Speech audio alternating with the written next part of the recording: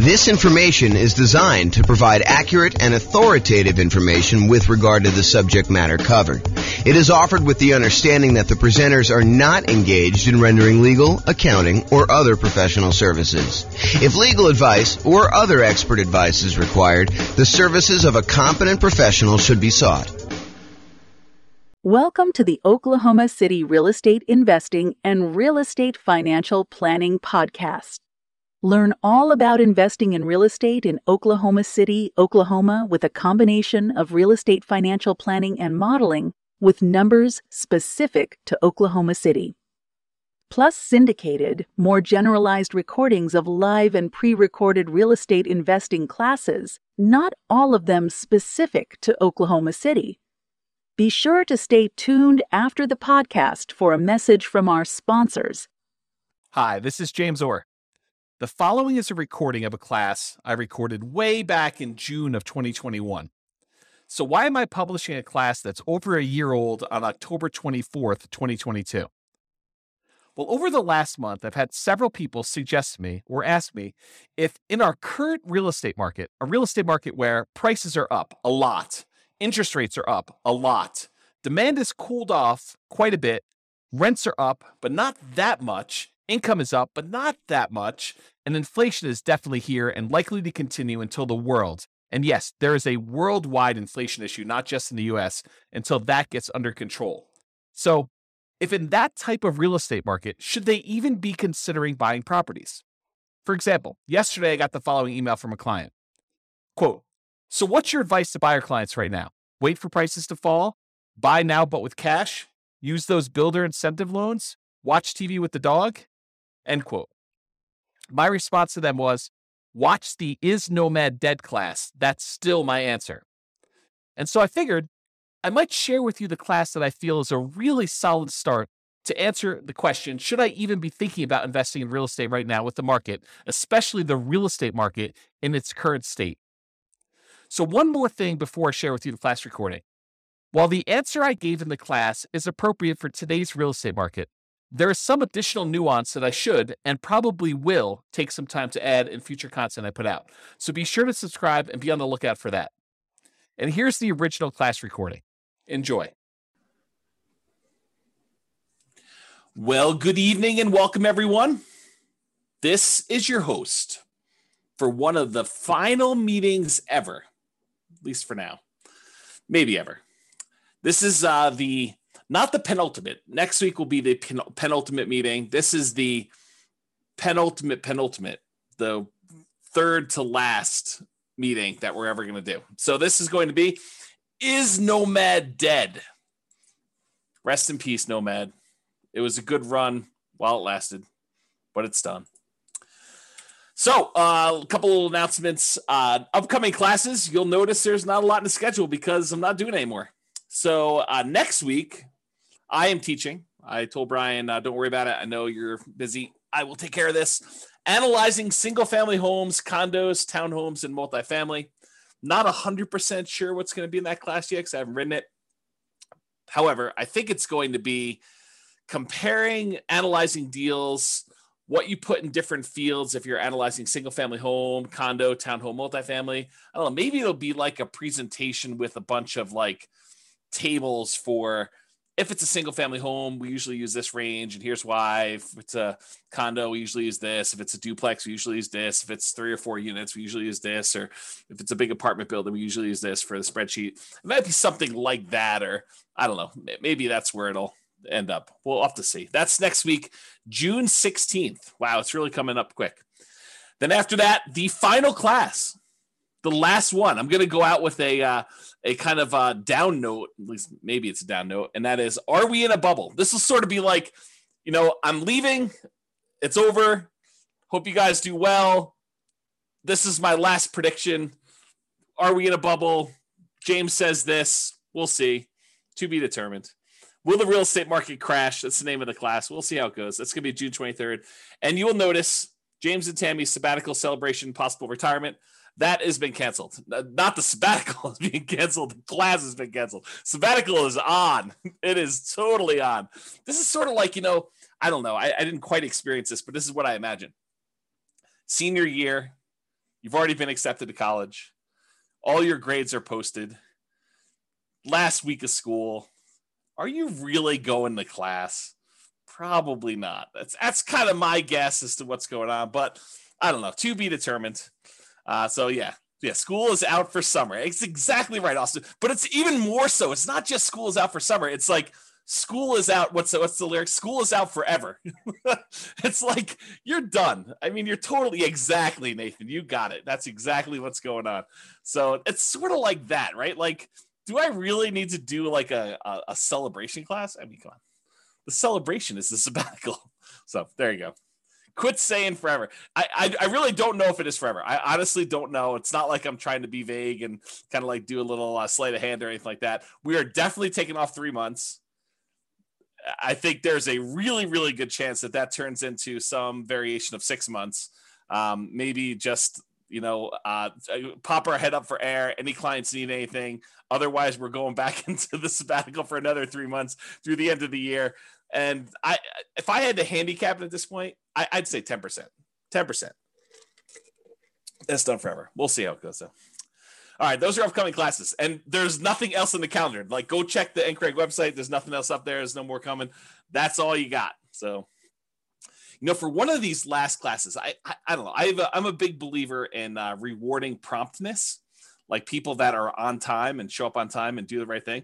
I'm almost tempted to like do something really special for people that actually show up for the 6 o'clock kind of like start of the class instead of the 6:05, 6:10, 6:15, sometimes 6:30, sometimes 7 o'clock, people that roll in. Occasionally I'll see someone like RSVP and register for the webinar at like 7:40. Like as if they're going to go and join the webinar at that time. I'm like, really? You're showing up like with the last 20 minutes? There you go. So, all right. So introductions via chat, if you would be so kind for one of the last times. Please make sure you switch over to all panelists and attendees. And then who are you and where are you from? And do you believe Nomad is dead? I mean, a part of this is what is it? I do believe in fairies, or where you knock your feet together or sprinkle dust or whatever. I don't even know what the thing is, but do you believe Nomad is dead? And if you want to throw in why or why not, please do. Go ahead. There you go. Figure that out. And then of course, if you do have questions throughout the webinar, please do use the chat window. I actually look forward to some questions. I think it's an interesting thing. Keeps it lively, keeps me on my toes. I get to realize that I'm not just talking to myself. So, yeah, Mike's like, I don't know if it's dead. That's why I'm here. I'm here for you to tell me if it's dead. Oh, man, I could go off on a tangent about that comment right there, Mike. I mean, really? You're relying on me to tell you if it's dead or not. Oh, man, I should go off on a tangent. I'm not going to, though. I'm going to be nice. There you go. Here to learn. Nope. If people are saying, nope, it's not dead. We shall see, right? We shall see. All right. This is my new little warning slide. I like this. There was an attorney that did some continuing education. Tammy sent this over to me and a friend of mine, and I kind of liked it so much I kind of commandeered it. I borrowed it, so it's largely his. So why you should not consider anything I say as advice or even reliable information or education. Oh man, I'd wait to the end to tell you this. Hey, I'm probably not your realtor. For some of you online, I am your realtor, but I'm probably not your realtor for most of you guys. I'm not your attorney. I'm not an accountant. I'm not a CPA. I'm not your advisor. So I'm not doing this. This is not advice for you, like customized or personalized. Facts do vary greatly. So I can tell you something, and it could be absolutely true in this really narrow context, this really narrow kind of like space where it exists. But it could vary a lot depending on who it is and what's going on there. Chances are I don't know what I'm talking about. So there you go. How's that for a disclaimer? Chances are good. I just don't have a freaking clue. I have no idea what I'm talking about. I don't always get good sleep, and I may be fuzzy brained. So there you go. And allergies have kicked in. I don't know if it's allergies have kicked in for you guys, but man, like maybe yesterday or today, it's just rough. Like the allergy is like definitely headachy, fuzzy headed, or maybe it's something else. I don't know. I have to see about that. I'm easily confused. Maybe you are too. So there you go. That's my new disclaimer. Oh, there you go. Oh boy. Okay. Is Nomad dead? I am your host, James Orr, real estate broker, at least for now. There we go. Well, I guess we had some questions. I assume that there are no crazy questions. People introducing. That's awesome.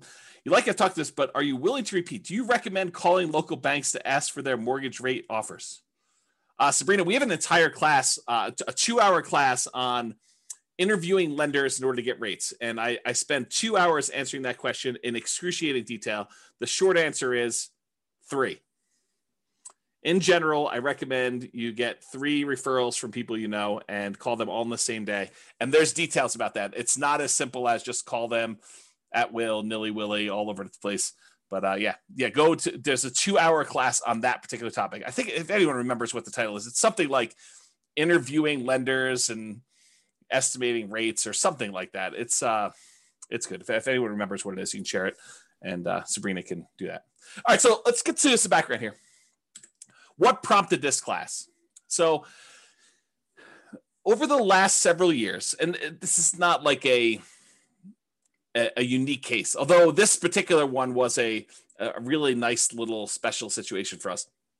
There is a neighborhood that if somebody told me, hey, listen, I'm a nomad and I want a nomad in Fort Collins or Northern Colorado, and they said to me, is there, where are the deals? And we would refer them to this one particular neighborhood. I mean, there's other options too, but this was like we used to sort of like, Tammy doesn't use this term, but I sort of considered it our own little personal like honeypot. It's like, if somebody wants to kind of buy a house, this is like a really good little deal, a good neighborhood that was good for nomads. We knew the rent ratios, we knew the prices, and the builders were reasonable, and prices were good, and I thought the location was good, and kind of like how things were there. So I'm gonna share with you some numbers from a particular client, and I sort of rounded and stuff like that. And I happened to talk to this client today, and I told them, you're going to be famous. I'm not going to mention you by name, but it's all about you. And there's other clients that they could literally be thinking this is about them. Had I not told you that I talked to this person today and told them they were going to be famous, because there were more than one client that did this neighborhood and did multiple properties in there.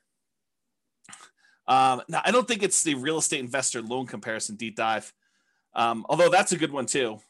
I think the class, I'll have to go look it up. It's something like comparing loan programs or comparing lenders and stuff like that. It was probably 2 years ago. It was before the COVID stuff, because we had it in person. We had it live, and I printed out sheets from a whole bunch of different lenders, and I showed you how to compare lender programs and how to call them all. That it was around there. It's probably like a late in the year. I felt like it was fall or snowing or something like that. Or well, maybe it was spring. I don't know. Maybe I'm misimagining. All these classes merged together. They merged together. All right, so continue on with my kind of like what prompted this class. So this property, it's all the same 4-bedroom model. It's the exact same builder. And in most cases, this client was going under contract months before they actually closed. So the pricing sort of is delayed, right? Like you go under contract in October and you don't close until April or May. It's like that long of a building time. So there's a little bit of delay between when they went under contract and when it actually is delivered to them. So here are their numbers and why this class exists, is the Nomad Dead kind of class exists. So in April of 2018, this client purchased a property, it's 4-bedroom property, the same builder, same model, for $354,000 with about $10,000 in options. They did flooring or fencing or something like that. So it was really about $344,000 for the base price of that particular model. In June of 2019, a year later, they decided to do this nomad thing where they're going to buy a property, move in for a year, live there. Then at the end of the year, they're going to convert that one to a rental. They're going to go buy a new property. They're going to move into that, buy it with 5% down or whatever they're doing, 3% down, 5%, 0%, something like that. And they're going to move into the property and live there. And then they're going to repeat this process where they convert that one to a rental and move into another property. And that's what nomad is in general. So in June of 2019, the client purchased the exact same model from the exact same builder in the exact same neighborhood for $360,000. And this one had about $3,000 in options. So it was about $357,000 for the base price. So previously the base price the year before, plus a couple months or plus a month or two, was $344. Then it went up to $357. That was about a 3.77% per year increase in home prices. Now, when we do deal analysis and we talk about, modeling stuff and everything else, we typically, historically, have used 3%. So is getting a 3.77% increase in price good or bad? I mean, I think it's neutral, right? Because in some ways it helps you. Any properties that you own have, in theory, gone up that much in value. And any properties that you're about to buy are a little bit more expensive. So it hurts you there when you're going to buy properties and do that. So it ended up being 3.77% increase 1 year to the next. Totally within what I would consider a reasonable range of what the property value had gone up from between April of 2018 and June of 2019. And we typically model that 3%. Rent at that time when they rented the property, because remember the first year they lived in it, so we didn't know what rents were, and that's a problem with a lot of times when we're buying, especially in a new construction neighborhood, and we don't have a lot of rent comps. We're guessing what rent will be, and it's not even what rent will be when we buy it, which it's going to be in like 5 months from when we go under contract. It's what rent will be a year from after we buy it and we move in, and we're going to convert it to a rental. So we're sort of like guessing as to what rents will be in some cases 18 months or more out. Sometimes tricky to do that. So it turns out rent was about, and I don't remember what we were estimating for rent. I just remember thinking this is probably going to be a good rental area. Rent was about $22.50 per month. And I honestly think they probably got top of the market. I think they got really, I don't want to say lucky, but there's a range of rents. Rent's not an exact number. And you could advertise, $2,100, you could advertise $2,300, and you could get, somewhere in that range. Might take you a little longer to get to 23, or you could find that right person who works really close to there, or it's directly between two places where the two spouses work. And so it's a great central location. I mean, it's all these reasons why it could be that thing, but rent is not an exact number. And so they got $22.50 per month. I felt as though that was a really good high number for them for rent. I was like, that's awesome. You crushed it. You did really good. So they bought their next property for $360, which is $3K in options. $357 was the base price, and they rented out the one they bought for $354 for $22.50. Okay, so that's what it was, $22.50. Last year in 2020, June of 2020, so like 12 months pretty much since the last one, the client purchased the same exact property, same model, same neighborhood, same builder for $376. And they had about $3,000 in options and upgrades on that particular one too. So the base price of that one was $373 for the base price. That was about a 4.48% increase from the previous year. So again, we usually use 3%. This time it went up 4.48 in a year. Hot market, property values went up a little bit. So I thought that was encouraging. The property values went up there. And rent actually went down a little bit, or you could say they didn't quite crush it. They didn't get a home run like they did the year before. And so rents were about $2,200 a month in that particular case. So that's what we got. And I should also point out, I don't know if every single data point for this particular example is the same client, because for some of the rents, I have multiple clients in that neighborhood and they're all doing like a nomadish thing. And so some of them actually were able to rent it. And I may have used like one client's number when it really was another client. And so, but it's the same model. They're all buying similar models in that neighborhood, 4-bedroom. Although there's a couple builders we go with in that particular neighborhood, but you get the idea. And this is in Northern Colorado, in case you're wondering. So rent was about $2,200, which was less than the year before, a little bit less than the year before. So it didn't really go up. It kind of stayed the same. This year, June of 2021, like while I was preparing for this class, I reached out to the builder. I said, hey, what do you have left in inventory for the model that we normally buy? I told them the model. I said, what do you got for me in the same neighborhood? And they told me, are you sitting down? Are you ready for this? $477,950. Pause for dramatic effect. Take a drink. That's right. So last year, the base price was $373. This year, the base price is $477,950. To which I did a quick calculation. That is a 28.15% increase from the previous year. So I start thinking to myself, and by the way, rent is about $2,300. So rents were maybe $2,250, somewhere in there. They were getting about $2,300 a month in rent for the model, same neighborhood thing there. So rents did not go up 28.15% there. And Bob and Barbie are saying, because of building costs, I think building costs are a major factor in this. Are they the only thing that's going on? Absolutely not. there's just ridiculous demand right now for properties. And so I think it's a combination of increased building costs, lack of inventory, lack of speed, the ability for them to get these properties built. Maybe there's some staffing issues. I heard there's a whole bunch of people that are opting not to work and staying home and collecting some type of pay for not working and, stuff like that. So there's a bunch of stuff like that going on, right? And so this is what prompts a class called Is Nomad Dead?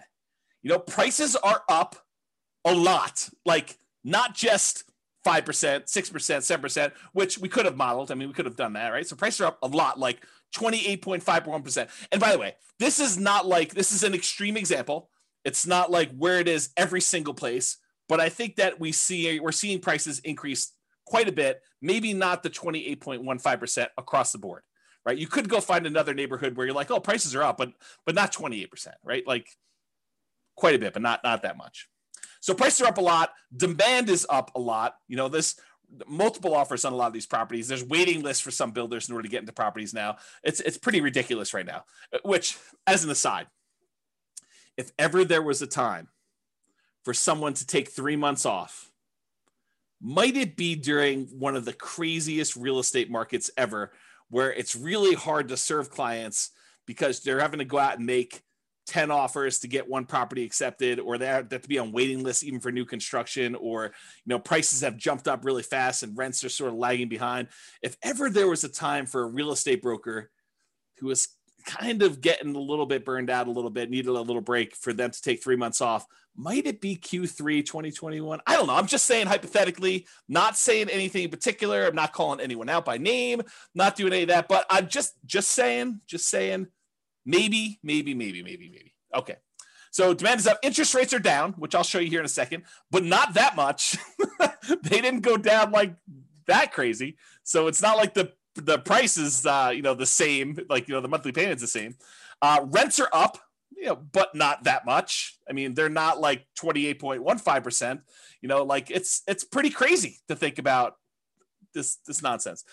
Income is up. People's income have actually gone up. We're seeing some inflation sort of activities going on where, people applying for jobs are seeing those the starting wages there, and in some cases, people are getting raises. And I don't know, we're seeing a lot of that stuff. It also sounds like you've thought it through. I'm not sure what those shapes are. Is that like a unicorn? Maybe it's a unicorn. And then Bob and Barbie say, especially a broker that doesn't want to be a psychologist due to buyers able to get the house. Yeah, right. It's hard. You go read a lot of these articles about agents and how they're really struggling, and there's just a lot of stuff. So income is up. Signs suggest that inflation is already here, and that it's likely to continue. I mean, we're seeing signs of that happening right now. So you've got all these kind of factors coming in, which prompts me to ask, hey, is Nomad dead? Like, has the train left the station? Am I too late to the party? If I just learned about this thing, if I just went online, I saw your class, I'm like, oh man, this Nomad thing, this sounds really, really good.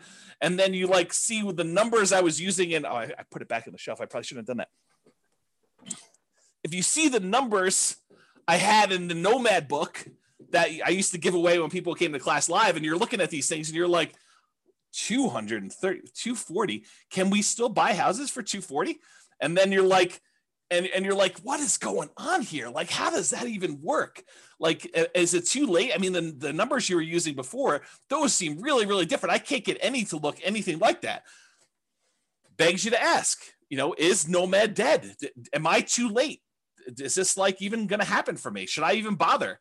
Or are you like, oh, it always happens to me. I find out about something. Had I only been buying properties like this particular client of James, the property he bought for $354, once these ones sell for $477, those become comparable sales to show that that's probably the new value for someone trying to buy a property. It's about that when the new ones become comparables for the ones that they bought, 3 years ago, whatever it is, for $354. So what is the difference in price between that? Is that like $120,000? Approximately 120,000. So 1, 2, well, I guess not all of them are 120, but let's 1, 2, 3 properties that they bought previously. So that's probably $300,000 in profit in 1 year. What? That's crazy, right? Definitely crazy. Yeah. See, Royce says I'm supposed to actually call him when I know it's going to increase $120,000. I didn't know. I called like the clients that had properties in that neighborhood. I'm like, hey, are you sitting down? Because I just found out the models you've been buying, they're now $100,000 more than what we were paying last year. And they're like, what? I'm like, yes.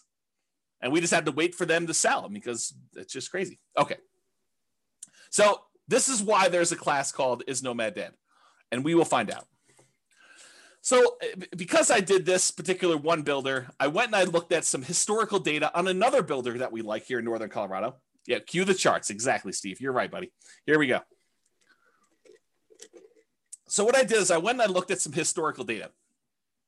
And I'll tell you how I got this chart because I think it's instructive and it's probably interesting to some folks, especially the more the nerdy, geeky ones. And, you know who you are. So what I did is instead of actually going back and trying to pick out exactly one, this particular model that we happen to like buying, it's a 4-bedroom property by a new construction, by a builder that does new construction in Northern Colorado. And I went all the way back to about 2014 data because I think that's when it stopped. I think that's when it started, rather. I think this is that particular property when they started building this model with these specs. And I went and I looked at it and I said, okay, it has to match this exact square footage requirement. It has to have, this amount for, above grade finished square foot, this amount of finished square foot, including the basement. And so I matched it based on square footage. So is it possible there's like a rogue property in here? Yes. But I will tell you, I hand looked at the data just a quick glance, and the overwhelming majority of these things were exactly this builder. By the way, don't call me during Anchor because I had to turn my phone off. So this shows you like this particular builder with this matching square footage, and it shows you the price. Now, this does include multiple cities, so it's not just all the same city. There's some of these in like very far east Greeley, which are less expensive than something in, let's say, Fort Collins or, Loveland or Severance or, like whatever the other Northern Colorado cities are, which I can't think of right now, Windsor, as an example. So this covers a wide range of cities. And it also covers a wide range of what upgrades people do. Just as an example, when my clients typically buy a property from this particular builder, we talk to them about the pros and cons of rolling in all of the upgrades: backyard landscaping, backyard fence, air conditioning, the upgraded appliance package. So there's all these extra things that we usually talk about. Hey, look, you could go ahead and add all these things after closing and save yourself some money because the builder has definitely marked them up. Or if you decide to roll them in and have the builder provide them, you're paying a premium, but you're able to finance them. And so you're only putting out 5% or 20% or 25% of the value of the thing because you're financing the rest at some really low interest rate. And so there's a range of what these values would be. It's not like this one got bid up or anything like that. And maybe that this person who bought this particular property right here, where my mouse went, decided to roll all their stuff in, or maybe they had a lot premium because it backed out to open space or something like that. And so there's all these different factors as to where they are. But in general, you can see the trend. The trend is up and to the right. You can see the property price increases. And one of the things I'll point out is you kind of see here where we hit the new year, almost everything is pushing on the high end of that line. It's not like you have stuff that's kind of on the low end of the line, like you see over here. It's like this year, everything is being pushed up on price. So we're definitely above the average line of what we've been seeing in appreciation rate. The red line is the linear growth rate. The black line is the exponential growth rate. So it's a little bit better than linear as far as growth goes. That's how I would interpret that data. I don't know if Andrew is on or something like that, who's a big math guy, but he could correct me if I'm wrong in my analysis of this particular chart. But you can see the prices for these things has definitely gone up. Before, we were able to get this Michigan model, the 4-bedroom property for, in the low to mid 200s, like, 230, 240. And if you remember, this is about the time that this book was written. And this is the example we use in this particular book. So it matches what we were getting at the time in the book, if you kind of think about it that way. The same properties nowadays, they're over 400. They're like up there, okay? So you can see this historical chart.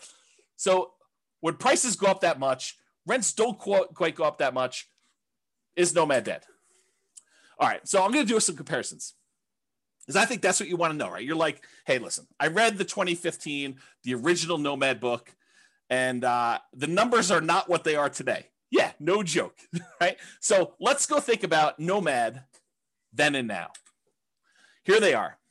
So back in the 2015 original Nomad book, the purchase price we used was $238,875. That was the base price with some upgrades thrown in for buying at the time, it was basically a Michigan model, although you could make an argument it was any other house that was similar characteristics. It didn't have to be that, but that's what we used when I modeled it. Okay. So it's $238,875.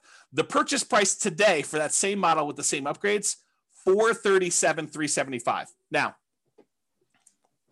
this is not a true compounding annual growth rate comparison, right? Because it's not like we have the same house and the same house sold. It's like you have the same house that may be in a different neighborhood, it may be in a metro district, it may not be in a metro district, it may, on average back to better location or be in a better, a place, a better city, any of these things kind of factor. So it's not truly a compounding annual growth rate, but I did do the math for you that says, hey, look, if they were like 240 or so back then, and now they're 440 or so right now, what is the annual growth rate for that 6-year period between those? Turns out the growth rate for those properties during that time was about 10.61% per year, compounding annual growth rate.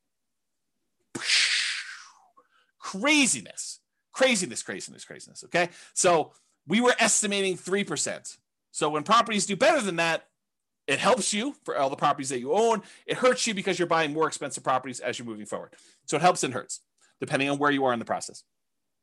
Now, back then, in 2015, the interest rate we used when we did our deal analysis in the book was 4.5%. And we talked about using a lender paid PMI, private mortgage insurance. Go watch the whole 2-hour class on private mortgage insurance. I'm not going to cover it here in detail, but basically the lender increases the rate slightly. And instead of charging you a monthly PMI payment, it's included in the interest rate. Okay. So that was a 4.5% lender paid PMI rate, the overall interest rate with 5% down. Today, maybe not today, but when I did the comparing loans class, I called to the lender. We did a whole spreadsheet on this.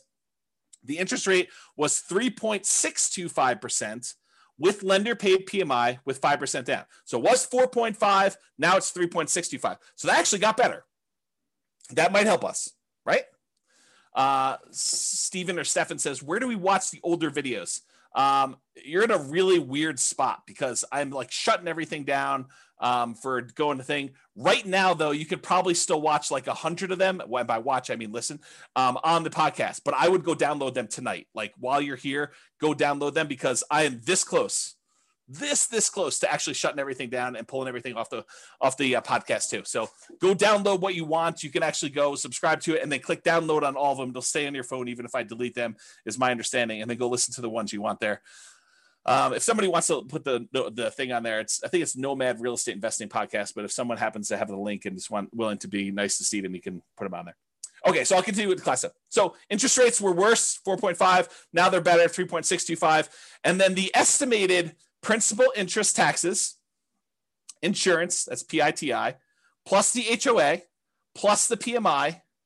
If you add up all of those things as the monthly cost, before in 2015, when we did the book, it was $13.88 and a penny. I just went back and I recreated the calculations and I figured out what the payment was. $13.88, round up, called $1,400, about $1,400 for the payment then. Today, to buy the same house, $440,000 approximately at the new 3.625% interest rate, the payment is about $2,306. Wow, my phone is blowing up tonight. Not sure. Maybe people think I'm already on sabbatical. I'm not teaching class anymore. So $2,306, 79 is the new payment there. If you kind of do a compounding annual growth rate for that, like if you pretended that, it went from this to that, that's 8.84% compounding annual growth rate per year. So if you think about it, it went up, but not quite as fast as the price did because interest rates came down. So the payment increased, but not as much. It still went crazy. I mean, it's like 8.5%, more than 8.5% per year growth rate on that. Bam, that's like crazy nuts up. And then rents. Rents went from, back when we wrote the book, we were getting $1,545 a month in rent on those things. $1,545, as if you can rent the property for $1,545 now. It's like, I don't know, the market's crazy. So $1,545 a month was back then. Nowadays, that same model is probably in the ballpark, depending on what neighborhood it is and kind of what's going on there, about $2,200 a month. That's a 6.07% fake compounding annual growth rate because it's really not the same thing. And so doing that It's not a good comparison, but it's a comparison because you can see like how fast these things grew compared to each other, right? So the price went up the most, grew the fastest. The actual payment amount grew the second fastest, and rents lagged. Rents did not go up as much as prices went up, nor as quickly as the payment actually went up to do that. Okay, Franklin, thank you for posting those podcast links there. I appreciate that. That's for you, Stephen. And then Steve says rents are lagging. Annual takes time to adjust up. Yeah, it's going to take time to do that. But what's great about these properties is you lock in your financing and the price you paid at like whatever the rates were. And if rates went down, which they did, you could actually go and ratchet your interest rate down and improve the financing on it. If they went up, no big deal. You had a 30-year fixed rate financing on there. It doesn't get worse for you. But if it does get better for you, you can take advantage of that and refinance and do like a rate and term refinance or cash out if you really wanted to and do that. Okay. So those were the comparisons between then and now.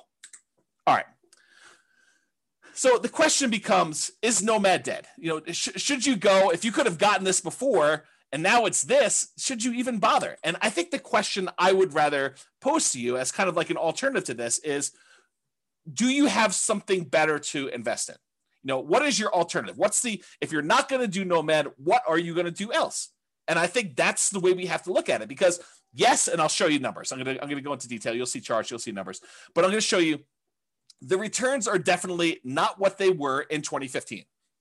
Now, the people that actually followed the plan from 2015, their returns are way better than we estimated in this book, right? Because we were estimating 3% growth rate for purchase price, 3% growth rate for rents, and we assume the interest rate stayed the same. So prices went up faster than that. So any properties they own grew faster than that. The rents grew faster than that. And also the interest rates came down. Is that always going to happen? Is it always going to go in your favor? Absolutely not. Not a chance. Okay. So here's the question though. Is Nomad dead? And I think the better question is, what are you going to do if you're not going to do Nomad? And then let's look at what the return is now for Nomad and see. Okay. So alternatives. You could invest in the stock market. Stock market is doing amazing this year. May do better next year, may do worse. We don't know. I mean, I think it's all speculative, which, I'll get to this later on because I have a whole section on like learned helplessness and kind of like making choices and am I too late to the party and all sort of other stuff, which I'll talk about. I'll hold that for later. So alternative stocks, you can invest in that. Bonds. A lot of people are saying bonds right now are dead. The interest rates you're getting on bonds are so low that some people are really questioning whether or not you should have bonds in your portfolio. You're going to invest in commodities. I'll probably do some more of that. And commodity investing in my sabbatical time, my retirement. 20 or 25% down buying properties. If you're going to go buy those, maybe 15% down if you're willing to pay the PMI and that high rate. Most people would not be willing to do that. Are you going to go do that? Or other real estate? Are you going to go buy creatively? Are you going to go try to find motivated sellers in this market? Good luck. I mean, it's possible, but it's going to be really hard in this market to find motivated sellers. Maybe when the market changes. I mean, we'll see. Markets change. They get hot, they get cold, they get hot, they get cold. I mean, it's just cycles. So are you going to do 20 or 25% down? Are you going to do some other type of real estate? Are you going to buy options? Are you going to do turnkey stuff? Are you going to do lease options? What are you going to do? Like, what's the return you're going to get on those? Are you going to go do dog money? Are you going to do, Bitcoin or some other type of cryptocurrency? Like, what are you going to invest in? And what are the characteristics of that? And what are the returns you're going to get? So what's the return with Nomad then in 2015? And then what is the return in Nomad now? And I'm not going to use the like crazy returns we saw. I'm going to use what we estimated the returns were going to be, that 3% slow and steady growth rate. Because if I go back to 2015 and I use some ridiculously high, 10% return year, yeah, it's going to look crazy. It's going to look awesome.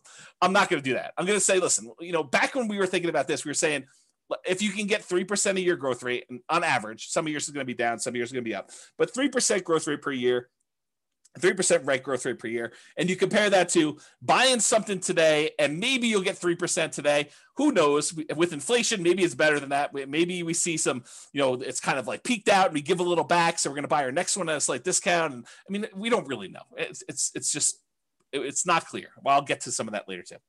So if you compare what you can get now, maybe to what you had before, or what you can get with the other options you're thinking about today, what are the returns you're going to get in stocks or bonds or commodities or whatever else you're going to invest in? What are your choices there? And does it make sense for you to do Nomad? And then you can determine, is Nomad dead or not for you based on your specific situation. Okay. And I'll also point out, remember with Nomad, we are limited in the amount of money that we can put into the deal, right? Because you can only buy one per year with some really rare exceptions. But you can really only buy one Nomad property per year that you can move into, live there for a year, and then convert it to a rental. And most of the time, we're opting to put 5% down and not more, because if we put more, we tend to actually lower the overall return because we're less leveraged. Okay. So we're somewhat restricted. So you're going to put a little bit into this Nomad thing. And then I think if you have extra money, you're either going to build up your reserves and kind of prepare for the next thing, or you're going to invest in something else, stocks, bonds, commodities, CDs, whatever it is that makes sense for you. Okay. So inflation, having debt is largely supported by someone else who's paying for it, like tenants, that you could pay off later with inflated dollars is beneficial. So if we happen to be in a period where we're expecting higher inflation, which it seems like that's what is going on right now, and that seems like what we're likely to see, at least in the near-term future, then having the ability to pay off debt later with inflated dollars is helpful for us, especially if the tenants are sort of covering or more than covering the amount of debt the payments you have on that debt in the meantime. Okay, so that's a good position to be in. Okay, one other thing I'll point out here. Tyler says, why 5% instead of that new 3% conventional? We talk about this in the financing Nomad class. A lot of times doing the 3% might make sense for you if you're short on down payment, but the interest rate is usually worse on the 3% one. And so you need to make that decision for yourself. If you go watch the class on like the loan comparison deep dive, I talk about the difference between a 3% loan and a 5% loan and what the actual monthly payment difference would look like. But if you can only do the 3% because that's where your down payment is, or you'd rather have more reserves, go for it. You're usually limited on how many you can do too. So we do the 5% all the way up to 10 loans or more for owner occupant. The 3%, you're going to be limited in how many you can do. But there's more detail on that in other classes. That's really not a topic for tonight. Okay. You're not committing to 10 nomads. So I want to point this out up front. It's not like you have to decide today that I'm going to do this 10 nomad plan. 10 is arbitrary. I hope you guys know that, right? Like we sort of plan it out for you and put it in front of you so that you can see what it looks like if you go that far out, but you don't have to do 10. You could do 1.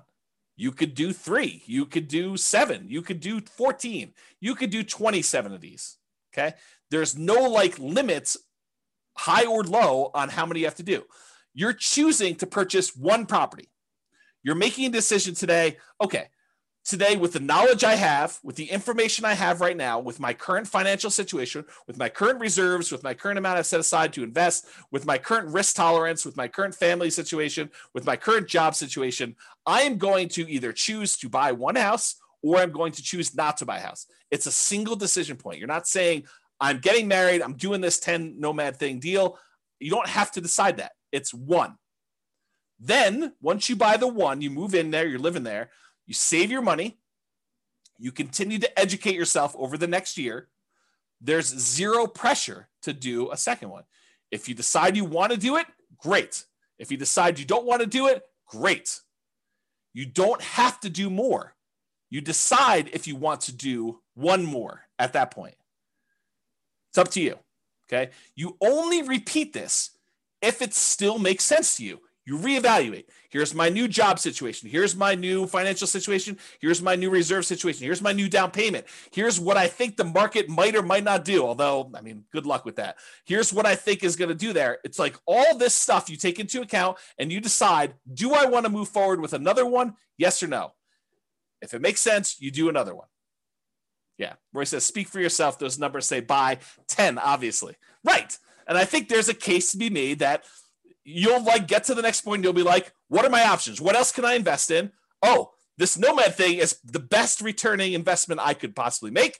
I'm going to choose to do that. But you need to decide that on your own. There are no promises being made. There's no guarantees in life, period. Okay. So I personally think there is power in making good decisions repeatedly. Think about good habits. I'm a bad example of this, but eating good, healthy food every day, getting good regular exercise, investing in long-term relationships, like all those things, the good habits that you put in and make, compounding effects over time, I think you're rewarded for that. but you can get feedback through the Nomad process and other things. But you can get feedback on the Nomad thing, and you can make better distinctions, and you can improve your decision-making over time. So next year, you may say, this 2-bedroom property I bought in, the right over the border in Wyoming wasn't the best investment for me. Maybe I'll do a 3-bedroom or 4-bedroom, or maybe I'll come a little bit south into northern Colorado or whatever it is. So you go and you kind of like evaluate whatever that is for you, and you make better distinctions and you make better decisions over time. Does that mean that you are automatically going to make better decisions? No, but you'll make different decisions and you'll say, oh, that was even worse than what I tried before. I should do something different next time, which we'll talk about more when we talk about learned helplessness. Okay. So there you go. So let's take a look at this cash flow power meter, 2015, then and now in 2021. There's a whole class on the cash flow power meter where I explain to you what's going on here, but this shows you a relative measure of how good the cash flow is on a particular property we're considering. And back in 2015, we were right in the middle. This little black line here shows that you were right in the middle where you would have positive cash flow only if you took into account the cash flow from depreciation, the actual tax benefits of owning that property. Otherwise, it would be slightly negative cash flow. That's what having it in this yellow section means. It means that if you take into account the cash flow from depreciation, the tax benefits of owning the rental property, then this would be slightly positive with cash flow if you take that into account. Otherwise, it's negative. In 2021, even if you take into account the cash flow from depreciation, it's negative with 5% down. That's what this is showing you. It's showing you that it's red, it's negative. You manage it yourself, including the tax benefits, it's negative cash flow right now if you're going to buy properties. So there you go. That's what we're seeing right now. Comparing them to now. Time for a beverage here. All right, here we go. And just to show you a kind of comparison, I showed you the same chart before. This is the 2015, 6 years ago, 5% down Nomad book, right in the middle of this cash flow from depreciation thing. And then I showed you today, 2021, if you put that 5% down, it would be that negative cash flow. If you decided to put 20% down as a non-owner occupant, you did not occupy the property, we're not moving in here with this 20% down, then it would still be slightly negative cash flow. So if you go buy a rental property today in northern Colorado and you bought this particular new construction as a similar example, you'd still have negative cash flow even if you put 20% down. Back in 2015, if you put 20% down, it would be positive cash flow. Barely, but positive, okay? And then if you put 25% down and you bought this as a regular rental, you would have slightly positive cash flow. It's in this light green area if you managed it yourself, because this dark green area is showing you what happens when you have a professional property manager in there. So this is the cutoff line between you managing it yourself and having a professional property manager. So you put 25% down. If you're buying this property, you would have slightly positive cash flow if you managed it yourself, or negative cash flow if you had a professional property manager doing it yourself. Same property, just 3 different financing types that I showed you to compare. That's what these 3 different meters show. Okay. Any questions on this? Is this good for you guys? Are you liking this Nomad Dead? Is it interesting? Let me know. That'd be helpful. As I drink my beverage. Okay, it's interesting for at least one person. Thank you, Nick. All right, so apparently there's some other people that find it interesting too. Okay, cool. So this is the return in dollars quadrant that we typically use. So, the return on investment quadrant series. We've got return in dollars. We've got return on investment. We got return on equity. I'm showing you return in dollars, comparing the 2015 book to the 2021 if you bought something today, and how does that work? Nathan and Lindsay haven't had a class that isn't interesting yet. Well, that's a very nice thing to say, although you're lacking some exclamation points, I might say, although that's a smiley face. I appreciate that. Love the neediness of the presentation. I'm not sure what neediness. I don't know if that's good. Neediness. Suck up. Yeah, there you go. Roy said, I think he was talking to Nathan and Lindsay about being a suck up. There you go. Royce, you should switch it all to all panelists and attendees so that you can trash talk directly instead of just trash talking to me. And everyone else can do all panelists and attendees too. That way other people can see their stuff. Okay, here we go. So what this shows you is the amount of dollars that you're getting in return in the first year for buying a property this way, and by the way, I do know that you're technically not renting the property in year one as a nomad, but I'm pretending as if you did. Okay. So I do understand you're not really renting it in year one. This is like as if you could magically rent out a property, get full rent when you're supposed to be owner occupying the property. I do this as like an instruction sort of thing, but it's not practical, right? Because if you're doing nomad, you're putting 5% down, you're not able to rent out the property in the first year and move out and do that. There you go. Brace is now unleashed. So this shows you the amount of return. So for example, and this uses the same like appreciation and rent appreciation numbers as before, but it does use different interest rates. It does use different prices. And the denominator is different because and there's no denominator in this, so it's just return dollars. But we return on investment, the denominator changes because it's 5% of the lower price house or 5% of the higher price house. All right, so in 2015, the appreciation would be $7,166 if we had 3% growth on whatever that was, 240. So it shows you 7,166. On 2021, the dollar amount of your appreciation is much higher. Why? Because you bought a much more expensive house and it still went up 3%. So it went up $13,121. So from a sheer dollars in the bank perspective, it's better to have bought today than it was to buy 5 years ago. Kind of crazy to think about that. Cash flow was slightly ugly before, negative 471. It's really ugly now, negative $4,634 for the year. So that's like negative $400 a month. So beyond the 5% down, you also need to make up that negative cash flow when you go to rent it out. Although it is offset by these tax benefits, because this is your cash flow from depreciation. Basically, it's the gross depreciation amount on just the building, not including the land, multiplied by your effective tax rate, which is just an estimate of your approximate savings you'd get by having this property and getting tax benefit from it. Okay. So in this case, the difference between these two is the actual amount of cash flow you need to come out of pocket at the end of the year when you included your tax benefits and also the cash flow you had to put out there. So 2028 is offset by this. So it's like $250 a month or $200 and something dollars a month is how much negative cash flow you had there. Where here, we showed you this before, when you took into account your tax benefits from 2015 and the negative cash flow, you were still slightly positive. That's what we showed before when we talked about cash flow power meter. Okay. And then the debt pay down, you paid down $3,661 back in 2015. The amount of principal you paid down on that loan over the course of that first year. Now you're paying down $7,806. It's a combination of two things as to why this is higher. Number one, the property is more expensive, but number two, your interest rate is better too. And you pay down more principal with a lower interest rate.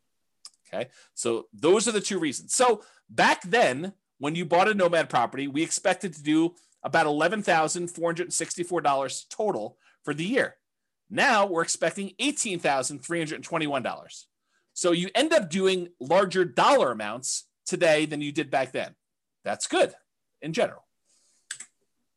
Here is the return on investment numbers. So we take the same dollar amounts we just had here. Now we're dividing through by the actual down payment amount, the 5% plus the closing costs. And so now we got about a 50% appreciation rate. So $7,000 must have been about $14,000 plus closing costs, down payment plus closing costs in order to get here. So it's about a 50% return from appreciation back in 2015. It's the same here today because we're assuming it's 3%. So it works out to be the same, right? Cash flow was about negative 3.28 before. Now it's negative 17.66. That's ugly.